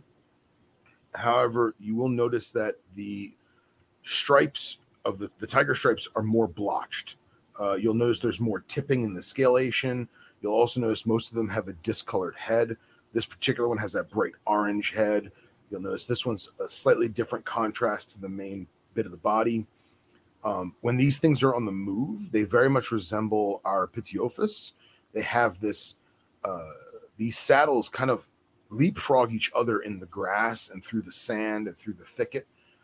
So it almost gives the appearance of the snake just keeps going and going and going. You know what I mean? But this is more of the Namib and the northeastern sections of Southwest Africa. Sandy soil, rocky terrain. This one's eating its own skin. No idea what's going on there. But just an awesome, awesome animal. Another one that is fairly frequently seen in the hobby is Telescopus dahara. And dahara has a couple different subspecies. That's what you have, right? So I have what is now a different species. It was reclassified as Telescopus obtusus. So let me find a good picture of dahara. These pictures are kind of crappy. Here we go. All right. So let's share this screen. So Telescopus dahara is essentially your, I don't even know what the common name would be now. Basically, they call it the desert cat snake or Arabian cat snake. They are found from the Sinai Desert east up around into Israel, Jordan, southern Lebanon, over into Saudi Arabia, and even up into parts of Iran. They reach out farther too in other areas, but very little is known about the geography of it because you got to go to these places to find it. You know what I mean? But what's cool about them is they come in a wide assortment of patterning. The typical pattern is kind of this braided look, tans, taupes, drab colors, some hints of red and rust, and predominantly lizard eaters, but they'll eat almost anything. So I actually have my pair of baby obtusus. The male has already eaten live pinky for me. The female has not, so I might have to try something a little different. And that's just, I literally just left it in there overnight and ate it. So some other people that I know that got daharas will do assist feeding where they basically hold the snake, they pin the snake, they put the prey item in the snake's mouth and then let go, and the snake eats it on their own. So good for them. If it works, it works. I don't really care to do that because it puts a lot of stress on the animal, but that's more of a last resort kind of thing for me. But what I have, the obtusus, is slightly different. And so, and the big difference that was brought to my attention, actually Nipper's the one who told me about it, is you'll notice on the obtusus, you see this dark line here that goes through the eye? Mm-hmm. So that dark line is a proven physical attribute to differentiate the species. And the obtusus strictly hails from the Nile River Valley. So basically from the Nile River Delta, straight down through Cairo, through Luxor, all the way into southern Egypt. And it basically hugs the Nile River. Almost all of these other snakes on the screen are not. These are Phalanx, I believe, which is your Mediterranean cat snake. And there is a blackhead. Look at this, of course. Can't get away from the guy. Beetlejuice. All right. So yeah, let me find that that black. Actually, this is the one from Morocco, I think. So they're calling that obtusus, but so obtusus is not found in Morocco. Obtusus is strictly found in the Nile River Valley. This one is probably a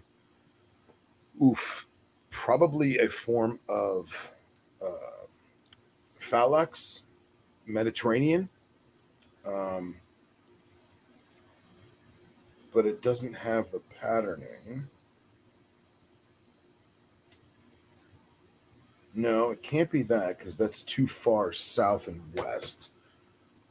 Regardless, there's a lot of species and very, very little known about them in the North Africa, Middle Eastern range because they are so obscure. And you got to kind of go out and find them. You know what I mean?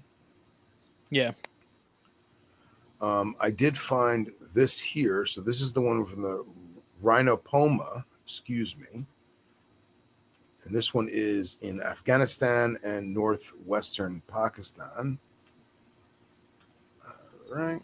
And I believe Tim said he was in the Netherlands. And I don't know about over there, but over here, Telescopus is not a heavily kept genus at all. No, definitely not.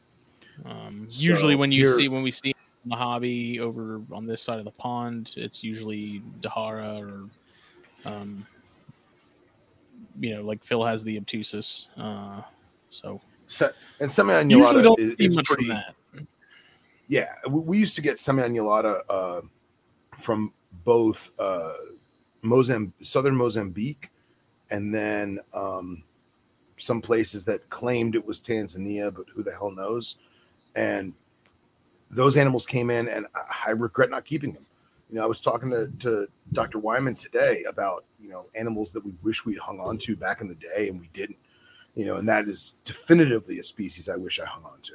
Because I had captive bred babies that were eating, and like a bonehead, I sold stuff. So this is, Telescopus rhinopoma out of Afghanistan. I can't get enough of the look of this animal. And this is a deep, arid desert, rocky moonscape of an animal. And it just is phenomenal. I feel bad for these pictures. I don't know if you guys can notice, but something happened to this animal, whether it got in a fight or maybe the surveyors pulled it from the rock escarpment or something. You can see it has some skin damage here, But if there's one thing I know about desert snakes, man, they are tanks. So it actually speaks in this article about the elevation. And the main part of this article was the fact that they're so high up. And they're definitely not the highest elevation of snake. I mean, there's been king cobras found in Tibet that, I mean, Henry can tell you better than I can, that are, I think, 9,000 foot of elevation. I mean, here we're looking at 1,500 meters. So you're roughly around 4,000 foot of elevation ballpark, which is still really high for a snake. You know what I mean? And this kind of gives you an idea of where the specimens and survey were. So the problem is you have this whole region is war-torn. This whole region is war-torn. And you got to kind of know people to go up through here. So it makes it, it can make it difficult and treacherous. But highest elevation record of rare desert cat snake Telescopus rhinopoma out of Pakistan. And Henry says that Dahara has the largest venom glands of any of the Telescopus. So that's very interesting.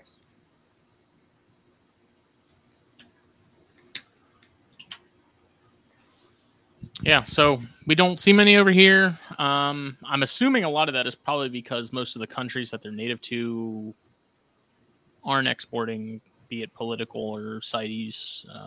You can probably chime in on that better than I can, but I think there's also not a very big demand for them. Like we have Lycodon and some of that other stuff that kind of fits that bill for us that's native, out west. Right. Man, I mean, sort of in that same vein, like the night snakes. The more I see those, dude, that was like finding those was so cool, and like it would be really awesome to set up a similar setup like how I have the Ackies, but have like night snakes in it and feed them lizards, and it would just be really cool. And I was actually talking to I think it's Connor Wardle or Dustin Gron are keeping some, and they have kept some, and I think it was Connor actually, and he was saying that there's actually some populations that are known to take mice periodically, like not as their full-blown diet, but they will eat them. Really? Yeah, and he's supposed to be on the show this week, Connor Wardle, so I'm really excited about that because Connor's doing a lot of really cool stuff. He's a Baird's guy too, so I mean it's a no-brainer. Awesome. And yeah, night snakes would be fun. They're so small. Like I don't know what it is about me. Like I'm a big man. I like small snakes. I don't know what it is. Like I've always liked smaller dwarf stuff, like dwarf monitors, Ranitomea, the tiny thumbnail darts. I don't know. I like small. You like what you Maybe like. it makes me feel like a giant. Maybe that's why. Another telescopus that is rarely seen, but honestly it should be, is Nigriceps, which is your black cat snake or black striped cat snake. And that is here. This is going to be Jordan into central Iraq and up into Iran. There are parts in southeastern Turkey where they get a very unique patterning, but I just think this is awesome because it's basically almost an exanthic version of the South African stuff. I mean, look at this one, the stripe. How cool is that? That's wild. That's from Mark O'Shea's website. Look at that. But yeah, it's. I feel like it's just, we talk about lyre snakes being, desert boiga, but this is legit desert boiga, So it's like a fancy California king snake, right? So, well, that's my micro spiel on Telescopus. I'm still learning myself. I am not an expert by any means, but share the knowledge when we get it. So let me see if I can pull up this boiga paper. Okay. And I'll screen share that, and we can talk about that a little bit. Nice. I sent you the link to it, but it's probably easier for me to do it and show it. Oh, here, let me see what happened to that link.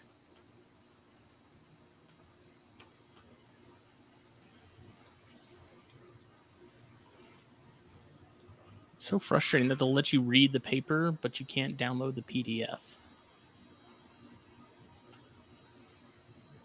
Well, I just did. So I'll share it. Cool? Yeah. All right. Let me do this. Share screen. Chrome tab.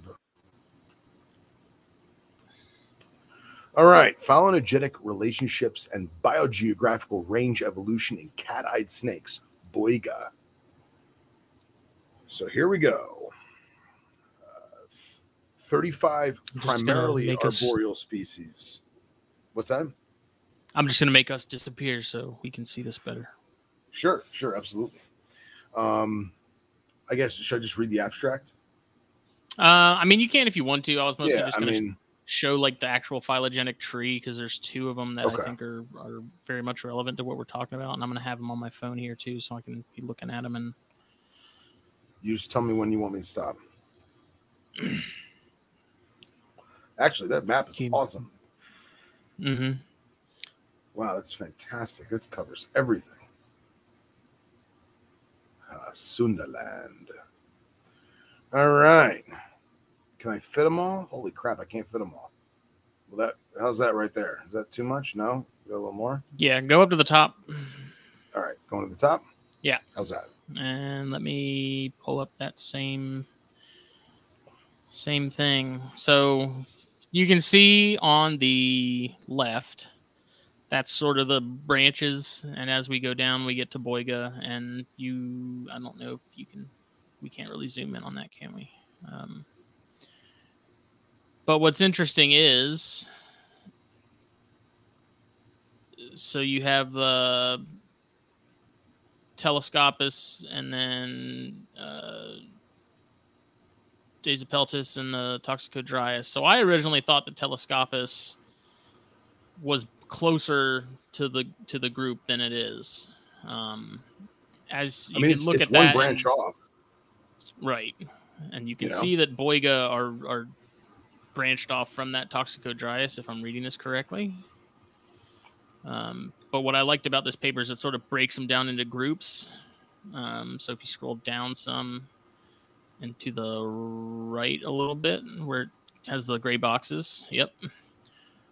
So it Irregularis, which is the brown tree snakes, are now two different groups. There's the Flavicens and then Irregularis. Flavicens is basically, if I'm recalling correctly, is there's like a bubble that surrounds Australia and separates Flavicens from Irregularis. Irregularis basically being what's inside that bubble, which is going to be like your Australian and PNG stuff. And then outside of that is Flavicens, which is the Sumatran or Sulawesi stuff, rather, that you're seeing there on that group. But then there's a Cynodon group, which includes, looks like Forsteni, Guangxiensis, Siamensis, Cynodon, obviously. There's the Trapezii group, which is Benculuensis, which is still kind of up for debate as far as if that's an actual species or something. Some people seem to question it as far as it being different from Trapezii. Okay. And there's Schultzii, Angulata, and that's sort of the Dendrophila group, which we all know is big. I mean, that's got Melanota, that's got Divergens, that's got your Gemicincta, your Dendrophila, Cyanea. So those are all kind of together. I can't tell if Nigroceps is in that group or not. It doesn't look like it. No.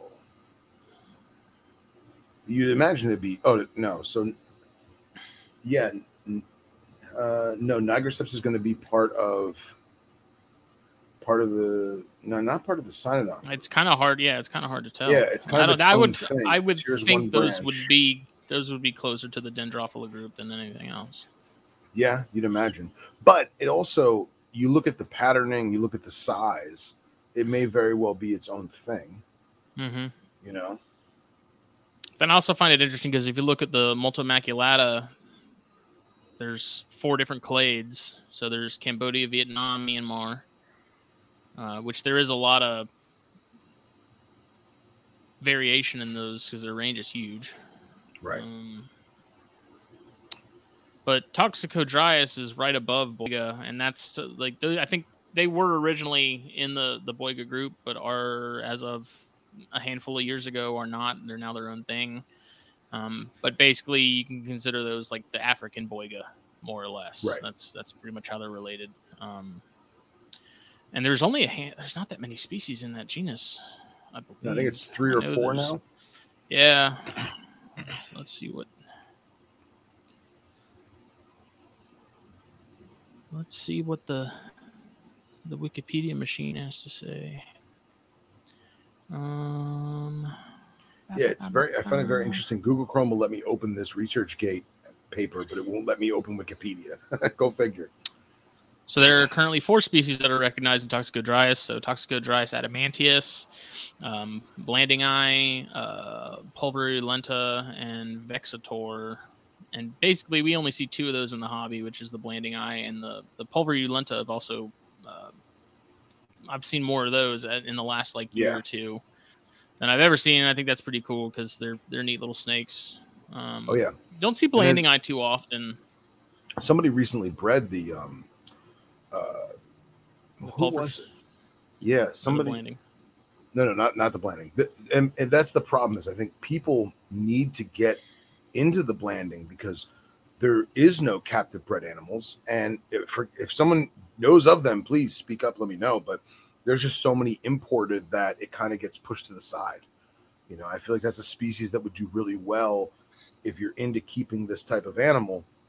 It would do very well to have captive bred animals because the imports are becoming few and far between. So I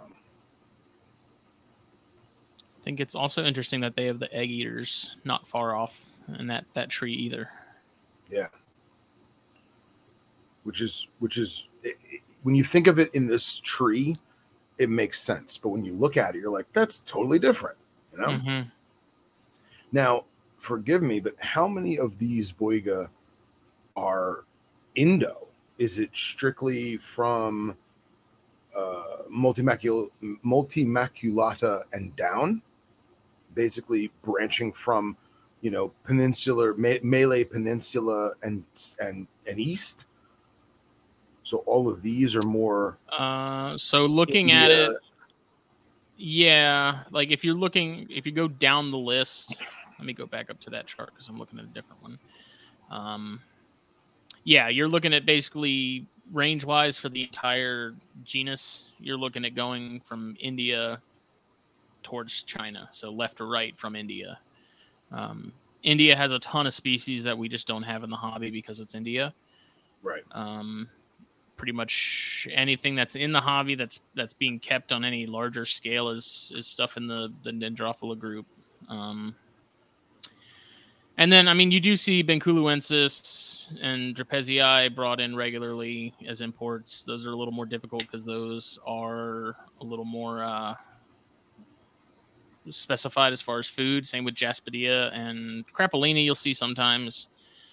But like Trigonata, Ceylonensis, let's see what else. Multomaculata, Filipina. So there's a lot of that stuff that we just don't see because of export laws, and those companies or countries just aren't sending stuff out. Right. Right. So the family of or group of Boiga is actually pretty big, and there's a ton of a very large chunk of those species are native to India. But we only really see a handful in the U.S. hobby. There are some species over in Europe that are kept more regularly. Like Nipper, I think, has some Multomaculata or some Trigonata. I know he has Trigonata. Okay. But let's see. I'm looking at some of these other charts and sort of the legends with it to try and have a better grasp of what's going on.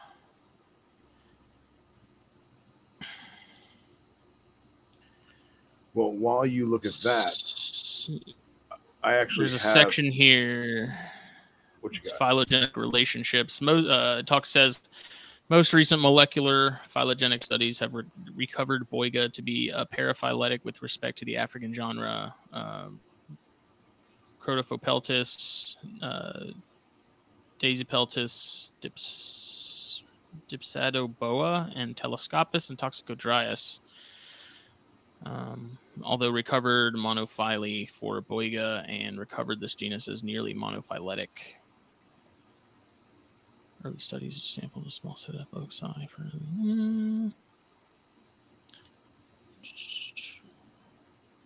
a lot of big words. Yeah. I posted this paper in the group, I think, when we talked about it last week or the week before. So, right. So there's obviously some sister relationships between species, and it talks about that. You know, the similarity between Crapolini and Jaspidia.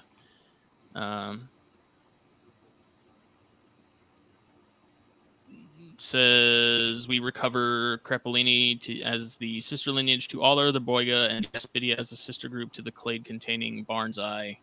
I don't even know how to pronounce that last one. But basically, they're saying Jaspidia is the sister clade to Barneseye, Trigonata, Multomaculata, and some of the other ones. Let's see. I should have prepared for this better. I'm sorry.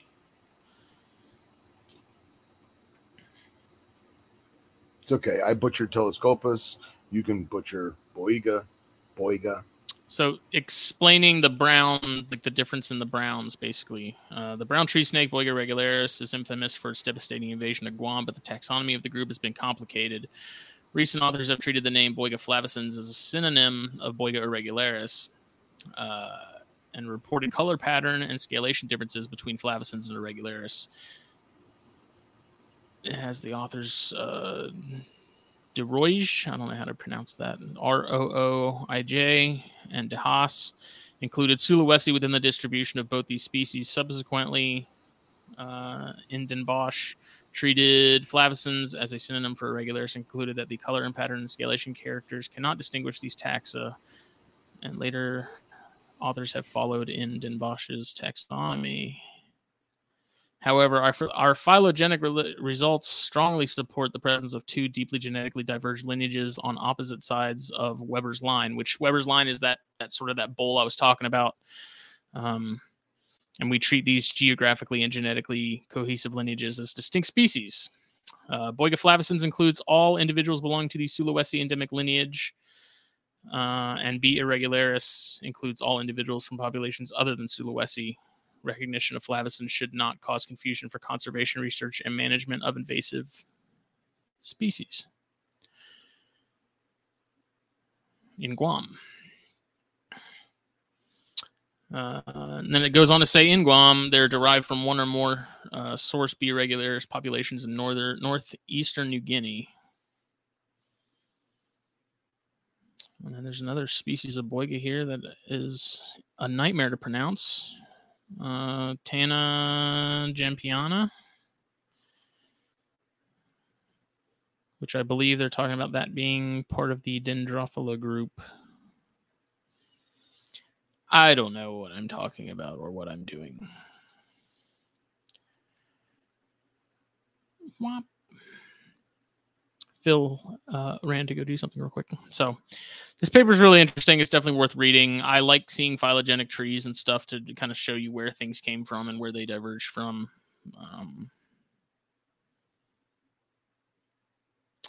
Conclusions: biogeographic studies of taxonomic groups such as boiga, which span continental and island archipelago systems, provide an opportunity to understand the dynamics of how these distinct geographic systems jointly influence the diversification process.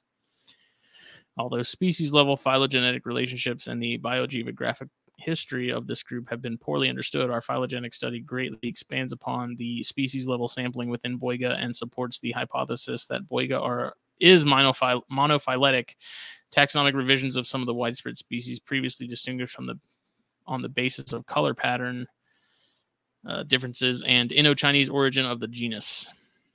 Additionally, we present strong statistical evidence of reverse colonization of Southeast Asia from the Philippines and of Australia from Wallacea by multiple lineages within boiga, although our biogeographic results are consistent with earlier studies that found colonization of continents from island archipelagos appear to be rare relative to colonization of islands by continental fauna.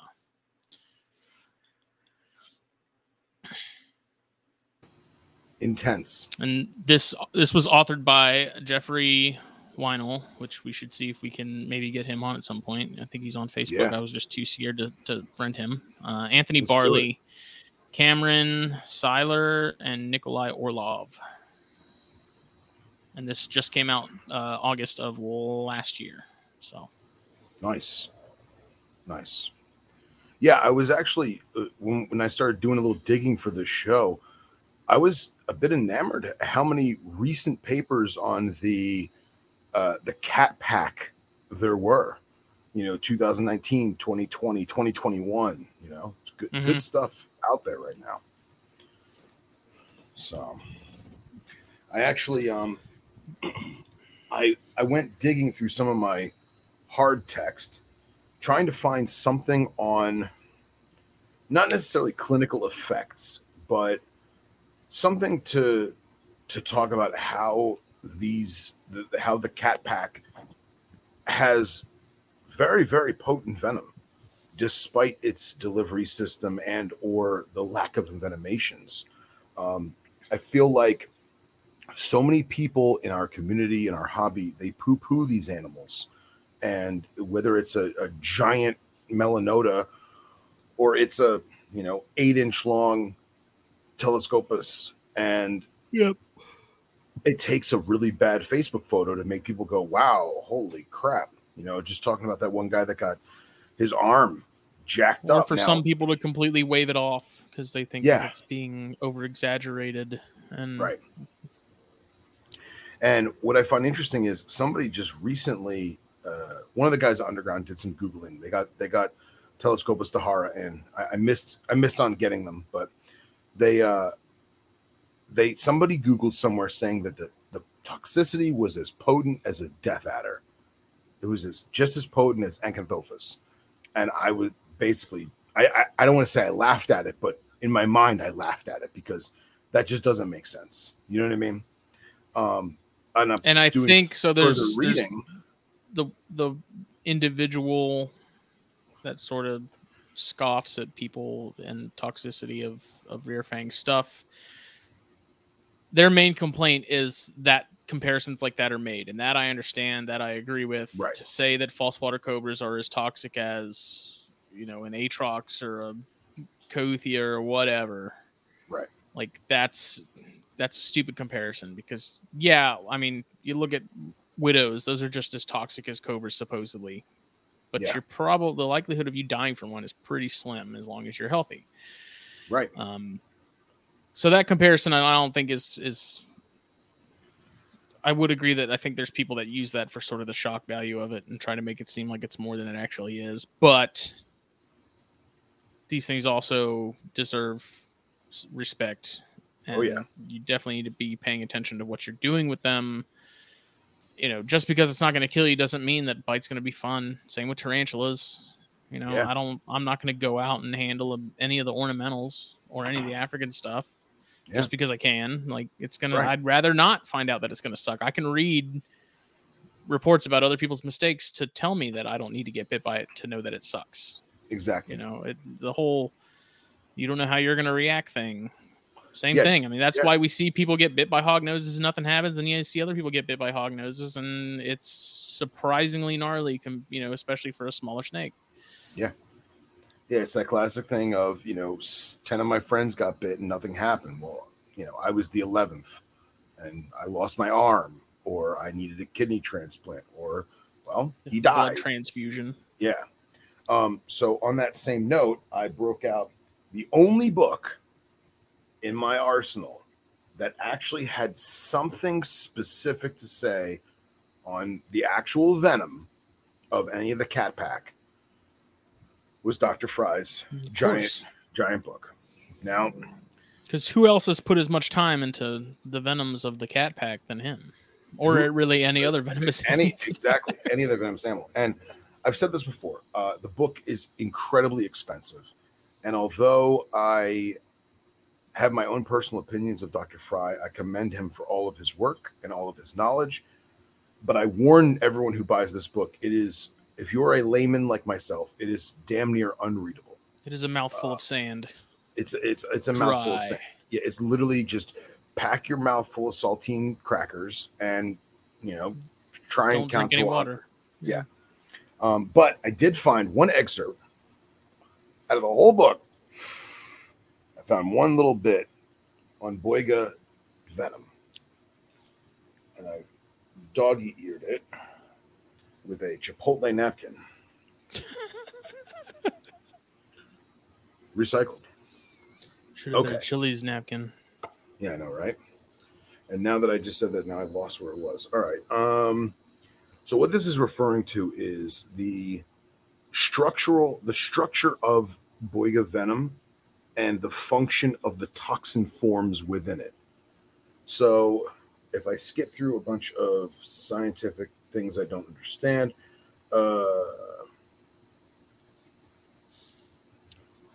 so it's referring to cysteine residues in triplicates. So essentially pieces of the venom that are in triplet in a 3-piece set. And it talks the venom of snakes from the non-front fang genus Boiga contains heterodimers of plesiotypic type A neurotoxins, which bind to the postsynaptic nicotine acetylchlorine receptors, resulting in flaccid paralysis. Each monomer in the toxin possesses a different newly evolved cysteine residue, which together form the interchain disulfide bridge.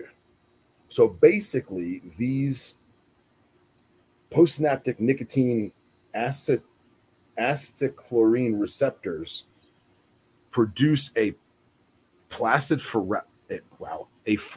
paralysis through neurotoxin. So, which is interesting because you say that there is a talk of irregularis in these, and let's, and there's several others. While you look for that, there's several other snakes that come to mind that have a very, very similar flaccid paralysis through neurotoxicity. Most of the Asian cobras, that's like their main MO.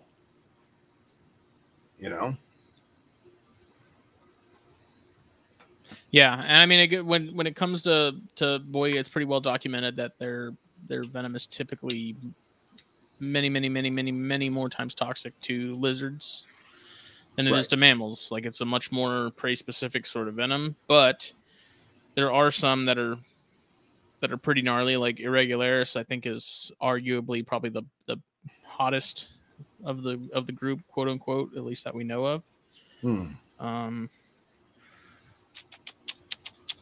Actually, there's a whole section on Boiga irregularis in Fry's book when they're talking about snake repellents and how they tested all these different quote unquote repellents on a handful of snakes.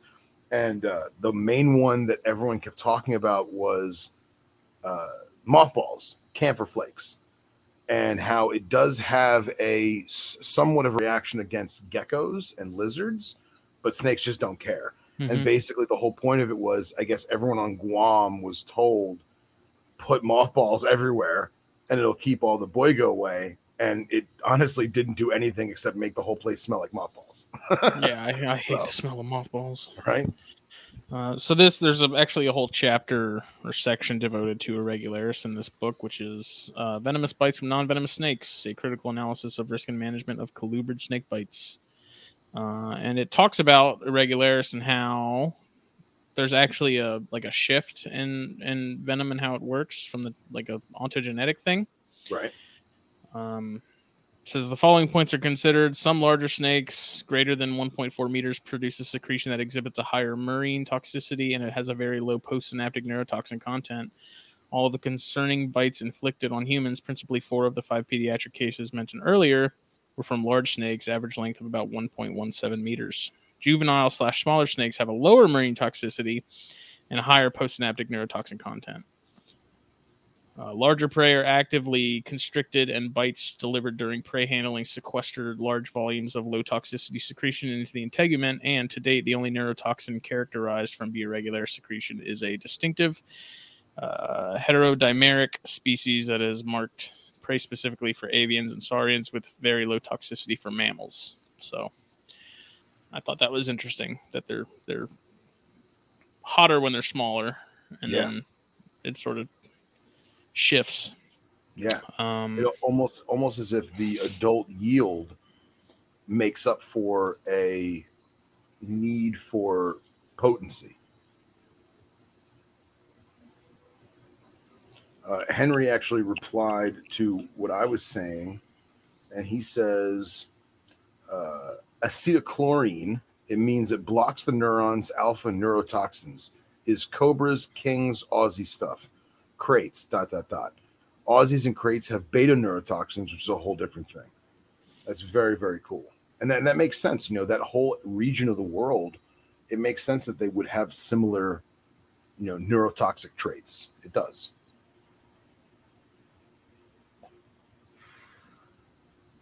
So this has some examples. It says from 1989 to 1994, 206 well-documented cases were recorded as far as bites go. In this series, 82% of the victims were bitten while sleeping, and 52% of the victims were younger than 5 years old. This is reminiscent of some of the common features of crate envenoming in India and Sri Lanka. A published series of cases included 3 pediatric patients, mean age of 2.9 months, that reportedly exhibited ptosis, respiratory failure, and spasticity. Retrospective medical expert review of these presumed neurotoxic effects was equivocal. The majority of patients included in a retrospective review of 446 irregularis bites recorded at Guam Memorial Hospital from 1987 to 2004 were asymptomatic or exhibited mild local effects.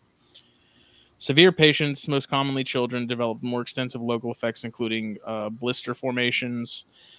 These authors identified systemic toxicity, generalized weakness, respiratory difficulty, and ptosis in several victims, all younger than 1 year old. The more severe effects in infants were ascribed to the introduction of larger doses of venom, quote unquote, due to protracted bites / chewing inflicted on victims unable to disengage from the snake. Yeah, that makes sense. That definitely makes sense. It sucks that it's always babies, But Says 1 2-week-old male reportedly exhibited respiratory distress, thrombocytosis, and required a 3-day neonatal intensive care unit admission. Wow. However, the majority presenting symptoms in the vast majority of victims are puncture wounds / lacerations, minor bleeding, mild edema, and mild pain. So, okay. Still not something I'm willing to play along with. And it's not like with cyanea and melanota and the other stuff that's being kept in the hobby. Yeah, they're not serious venomous species. The likelihood of a serious issue coming up from them is pretty slim. But I don't think there's any reason to downplay the potential. You know, even with heterodon, like I said, there's been a handful of heterodon bites posted on Facebook recently that were surprising, given that some of them were even like small, tiny baby hog noses. Yeah, and there's some of the bites that Cox showed me were like wasn't anything to giggle at. Sure. You know, I also think it comes down to our, what's the word I'm looking for? Our blatant disregard for consequences when it is cute. Mm-hmm. Does that make sense? So, yes, I know it has rear fangs. Yes, I know it has Devnoy's gland. Yes, I know it's venomous, but it's a baby hognose, and look how cute. It's eating my finger. It's like, no, you're going to get messed up. You know, don't let it eat your finger. Like, let's be real here. You know what I mean? Yeah. So, I don't know. I'm with you 100% where I don't think a Sonodon needs to be treated like it is a boomslang. However, if you have the husbandry technique and an attitude of as if it was a boomslang, you probably would be better off. Yeah, you know what I mean? Corn snake. Yeah. Can I reach in and pick up my female cyanea? Yeah, she'd be fine. You know, there's the likelihood of her tagging me is probably not very high because she's pretty mellow, but I still pull her out with a hook. I still handle her with a hook. And it's because she's now at a size where if she did bite me, I would see something from it. You know, how severe that would be, who knows? I just why find out? Yeah. What's so difficult about using a hook? Right. Like, is it a cool thing? Is it not manly enough that if you're using a hook, are you a bitch? Like, it's just ridiculous. It's like, I don't think that. All right, let's look at someone like our friend Matt McDowell. He has numerous boiga. He's doing a great job of keeping them. And he does have some very sketchy photos of him handling them in a defensive posture. Do I think that he is doing something bad in that regard? Probably not. But the problem is that the photos are taken out of context.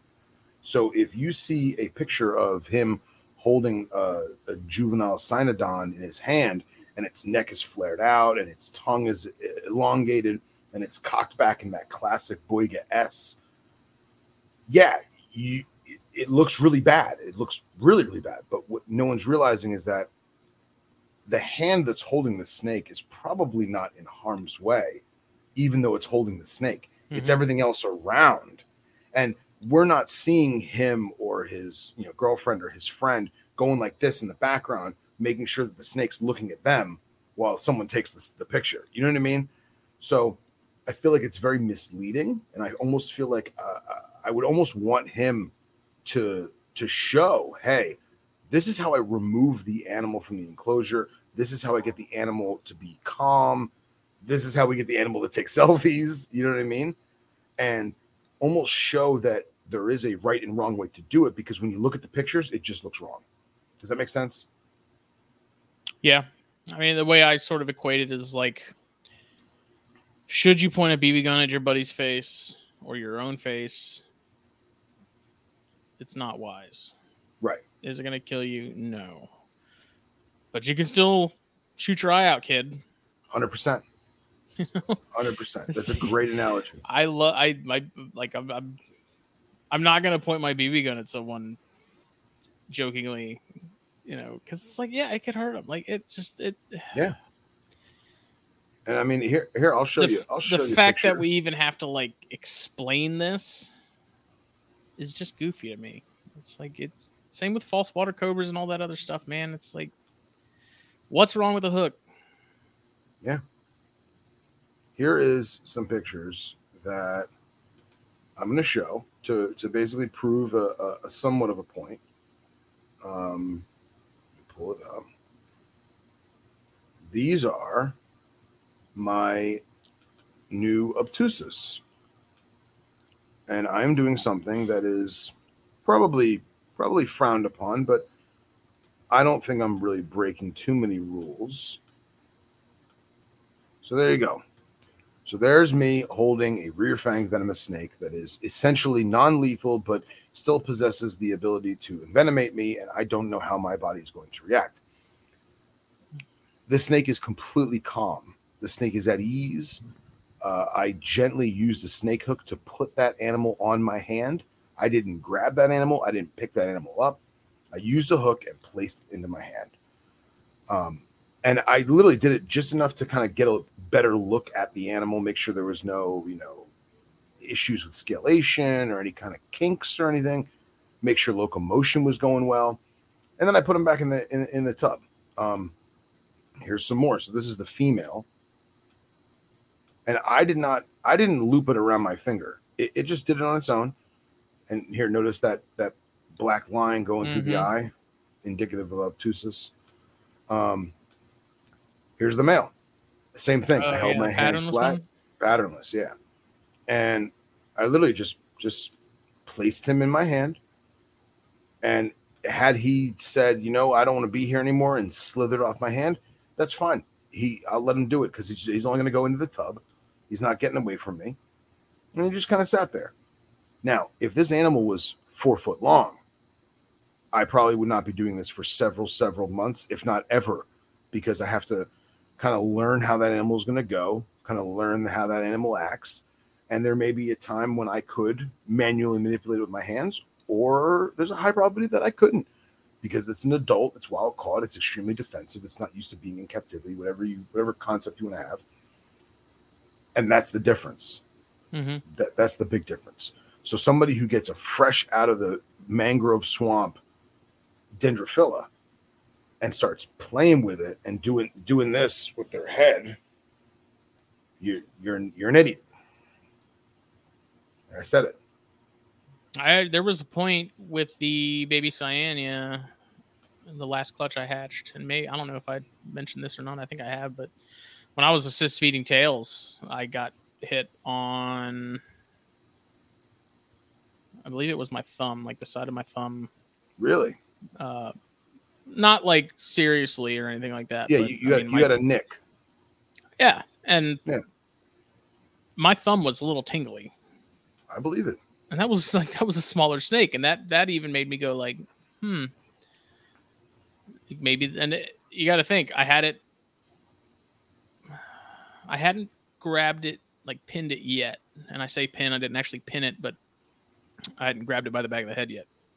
Right. But those little guys, man, they were fired up. Pretty much anytime you open that tub, they were ready to go. And so, that thing was already sort of prepping to defend itself. And it's, I'm not saying all this to make it seem like it's anything serious, but the fact that I did feel something from an animal that size. I mean, they're not big snakes when they come out of the egg. They're long, but they're super thin. They're like spaghetti. Yeah. It was kind of surprising. I wasn't really expecting it. Yeah. So it made me think, like, what would my adult female do? She's getting pretty big. Yes, they're not boom slangs like you said, but I don't think that's an excuse to just not use your brain. Correct. They need to be treated with the same respect as the boom slang. They do. I'll share one more photo that's super taboo, and I'm going to explain the photo as I show it. This was taken a couple years ago.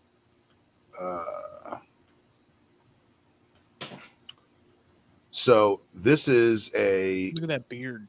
Look at that beard. So I actually took this photo on purpose because I thought it matched the shirt and it looked cool. So this mangrove is gigantic. See how its neck is all poofed out?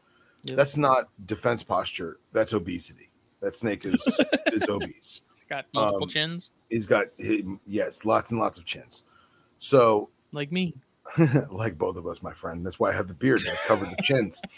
So this snake was a captive hatched baby that was immediately put onto rodents and hand raised. And I think at this point it was like 7 years old or so. And it had been around humans its entire life. It had been manhandled just like it was a California king snake. And to the best of my knowledge, it had never even remotely looked like it was going to bite its owner. And the guy brought it into the shop, and I'm pretty sure Underground wound up buying it off of him and sold it to someone.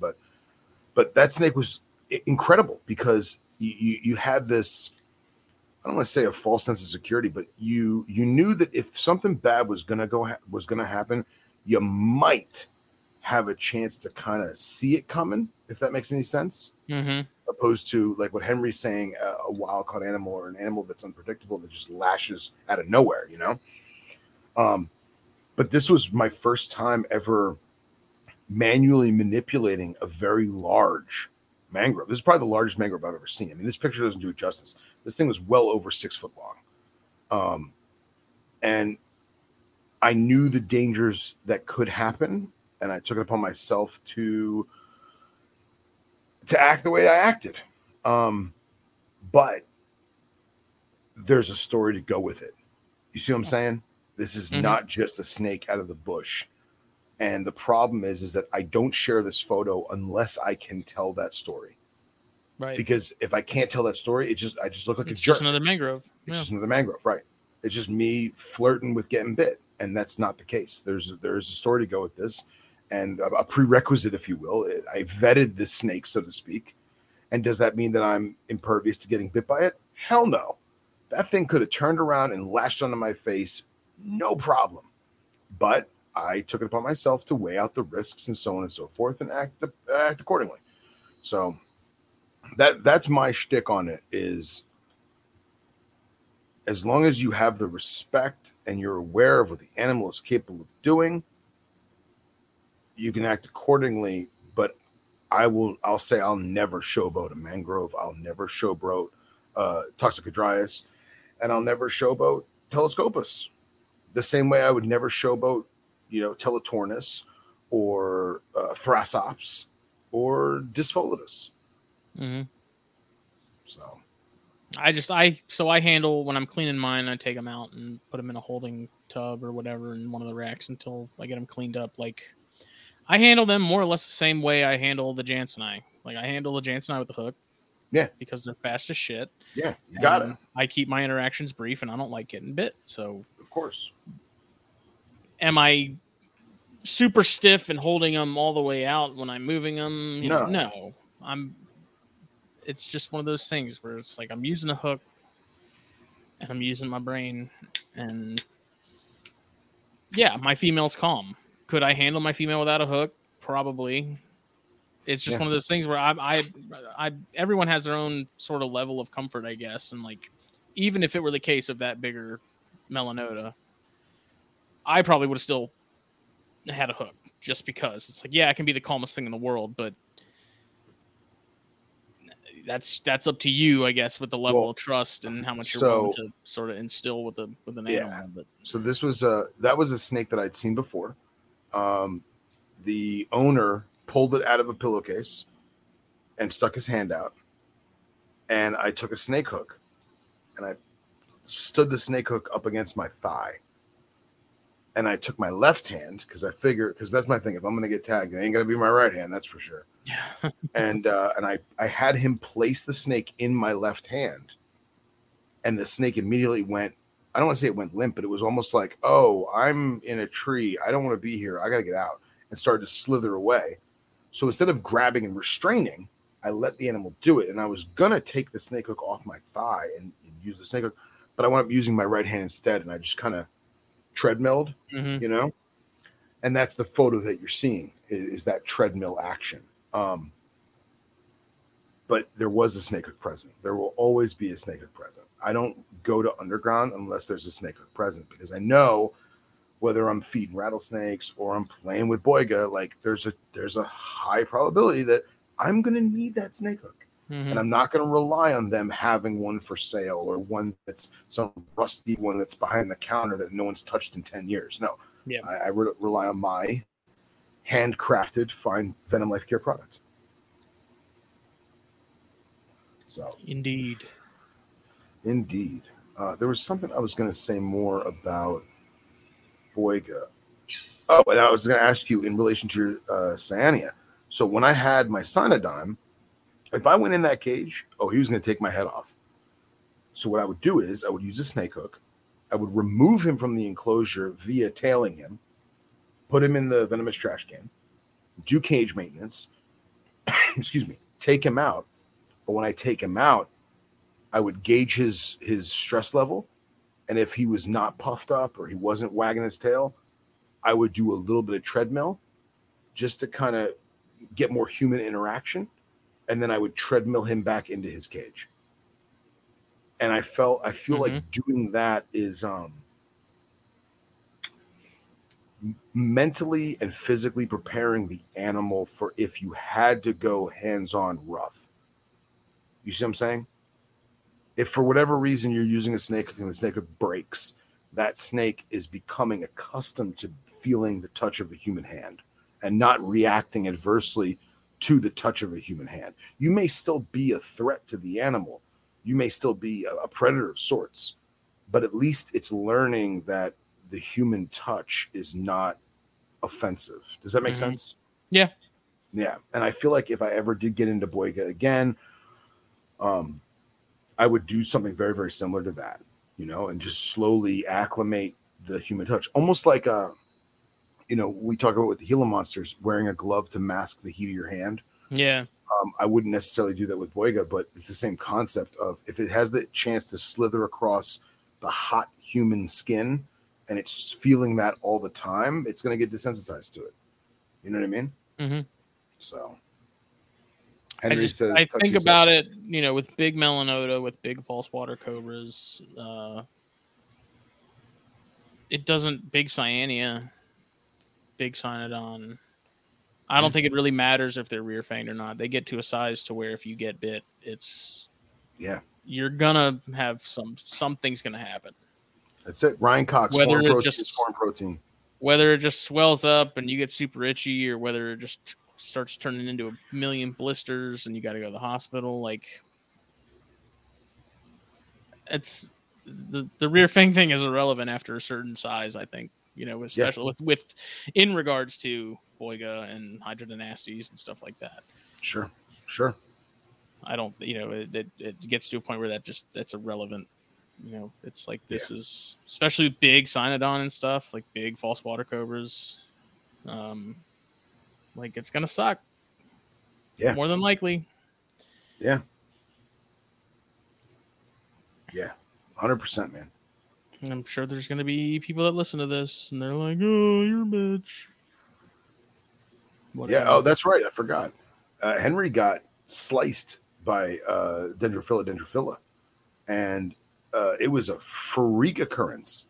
He was doing routine maintenance, I believe, and Henry, correct me if I'm wrong. And I don't want to insult Henry, but he misgauged the striking distance of the specimen at hand, and it launched out of a vision cage and had easily over 2/3 of its body clear the threshold, and it sliced his finger.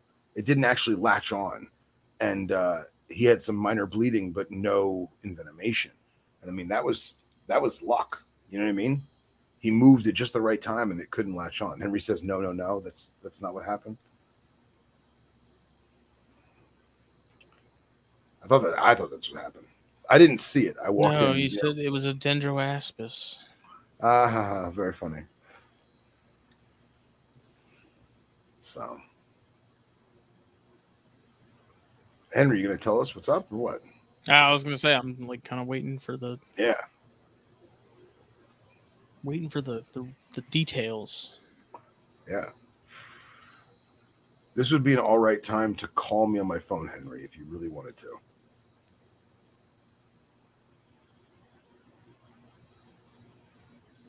Do do do do do do do.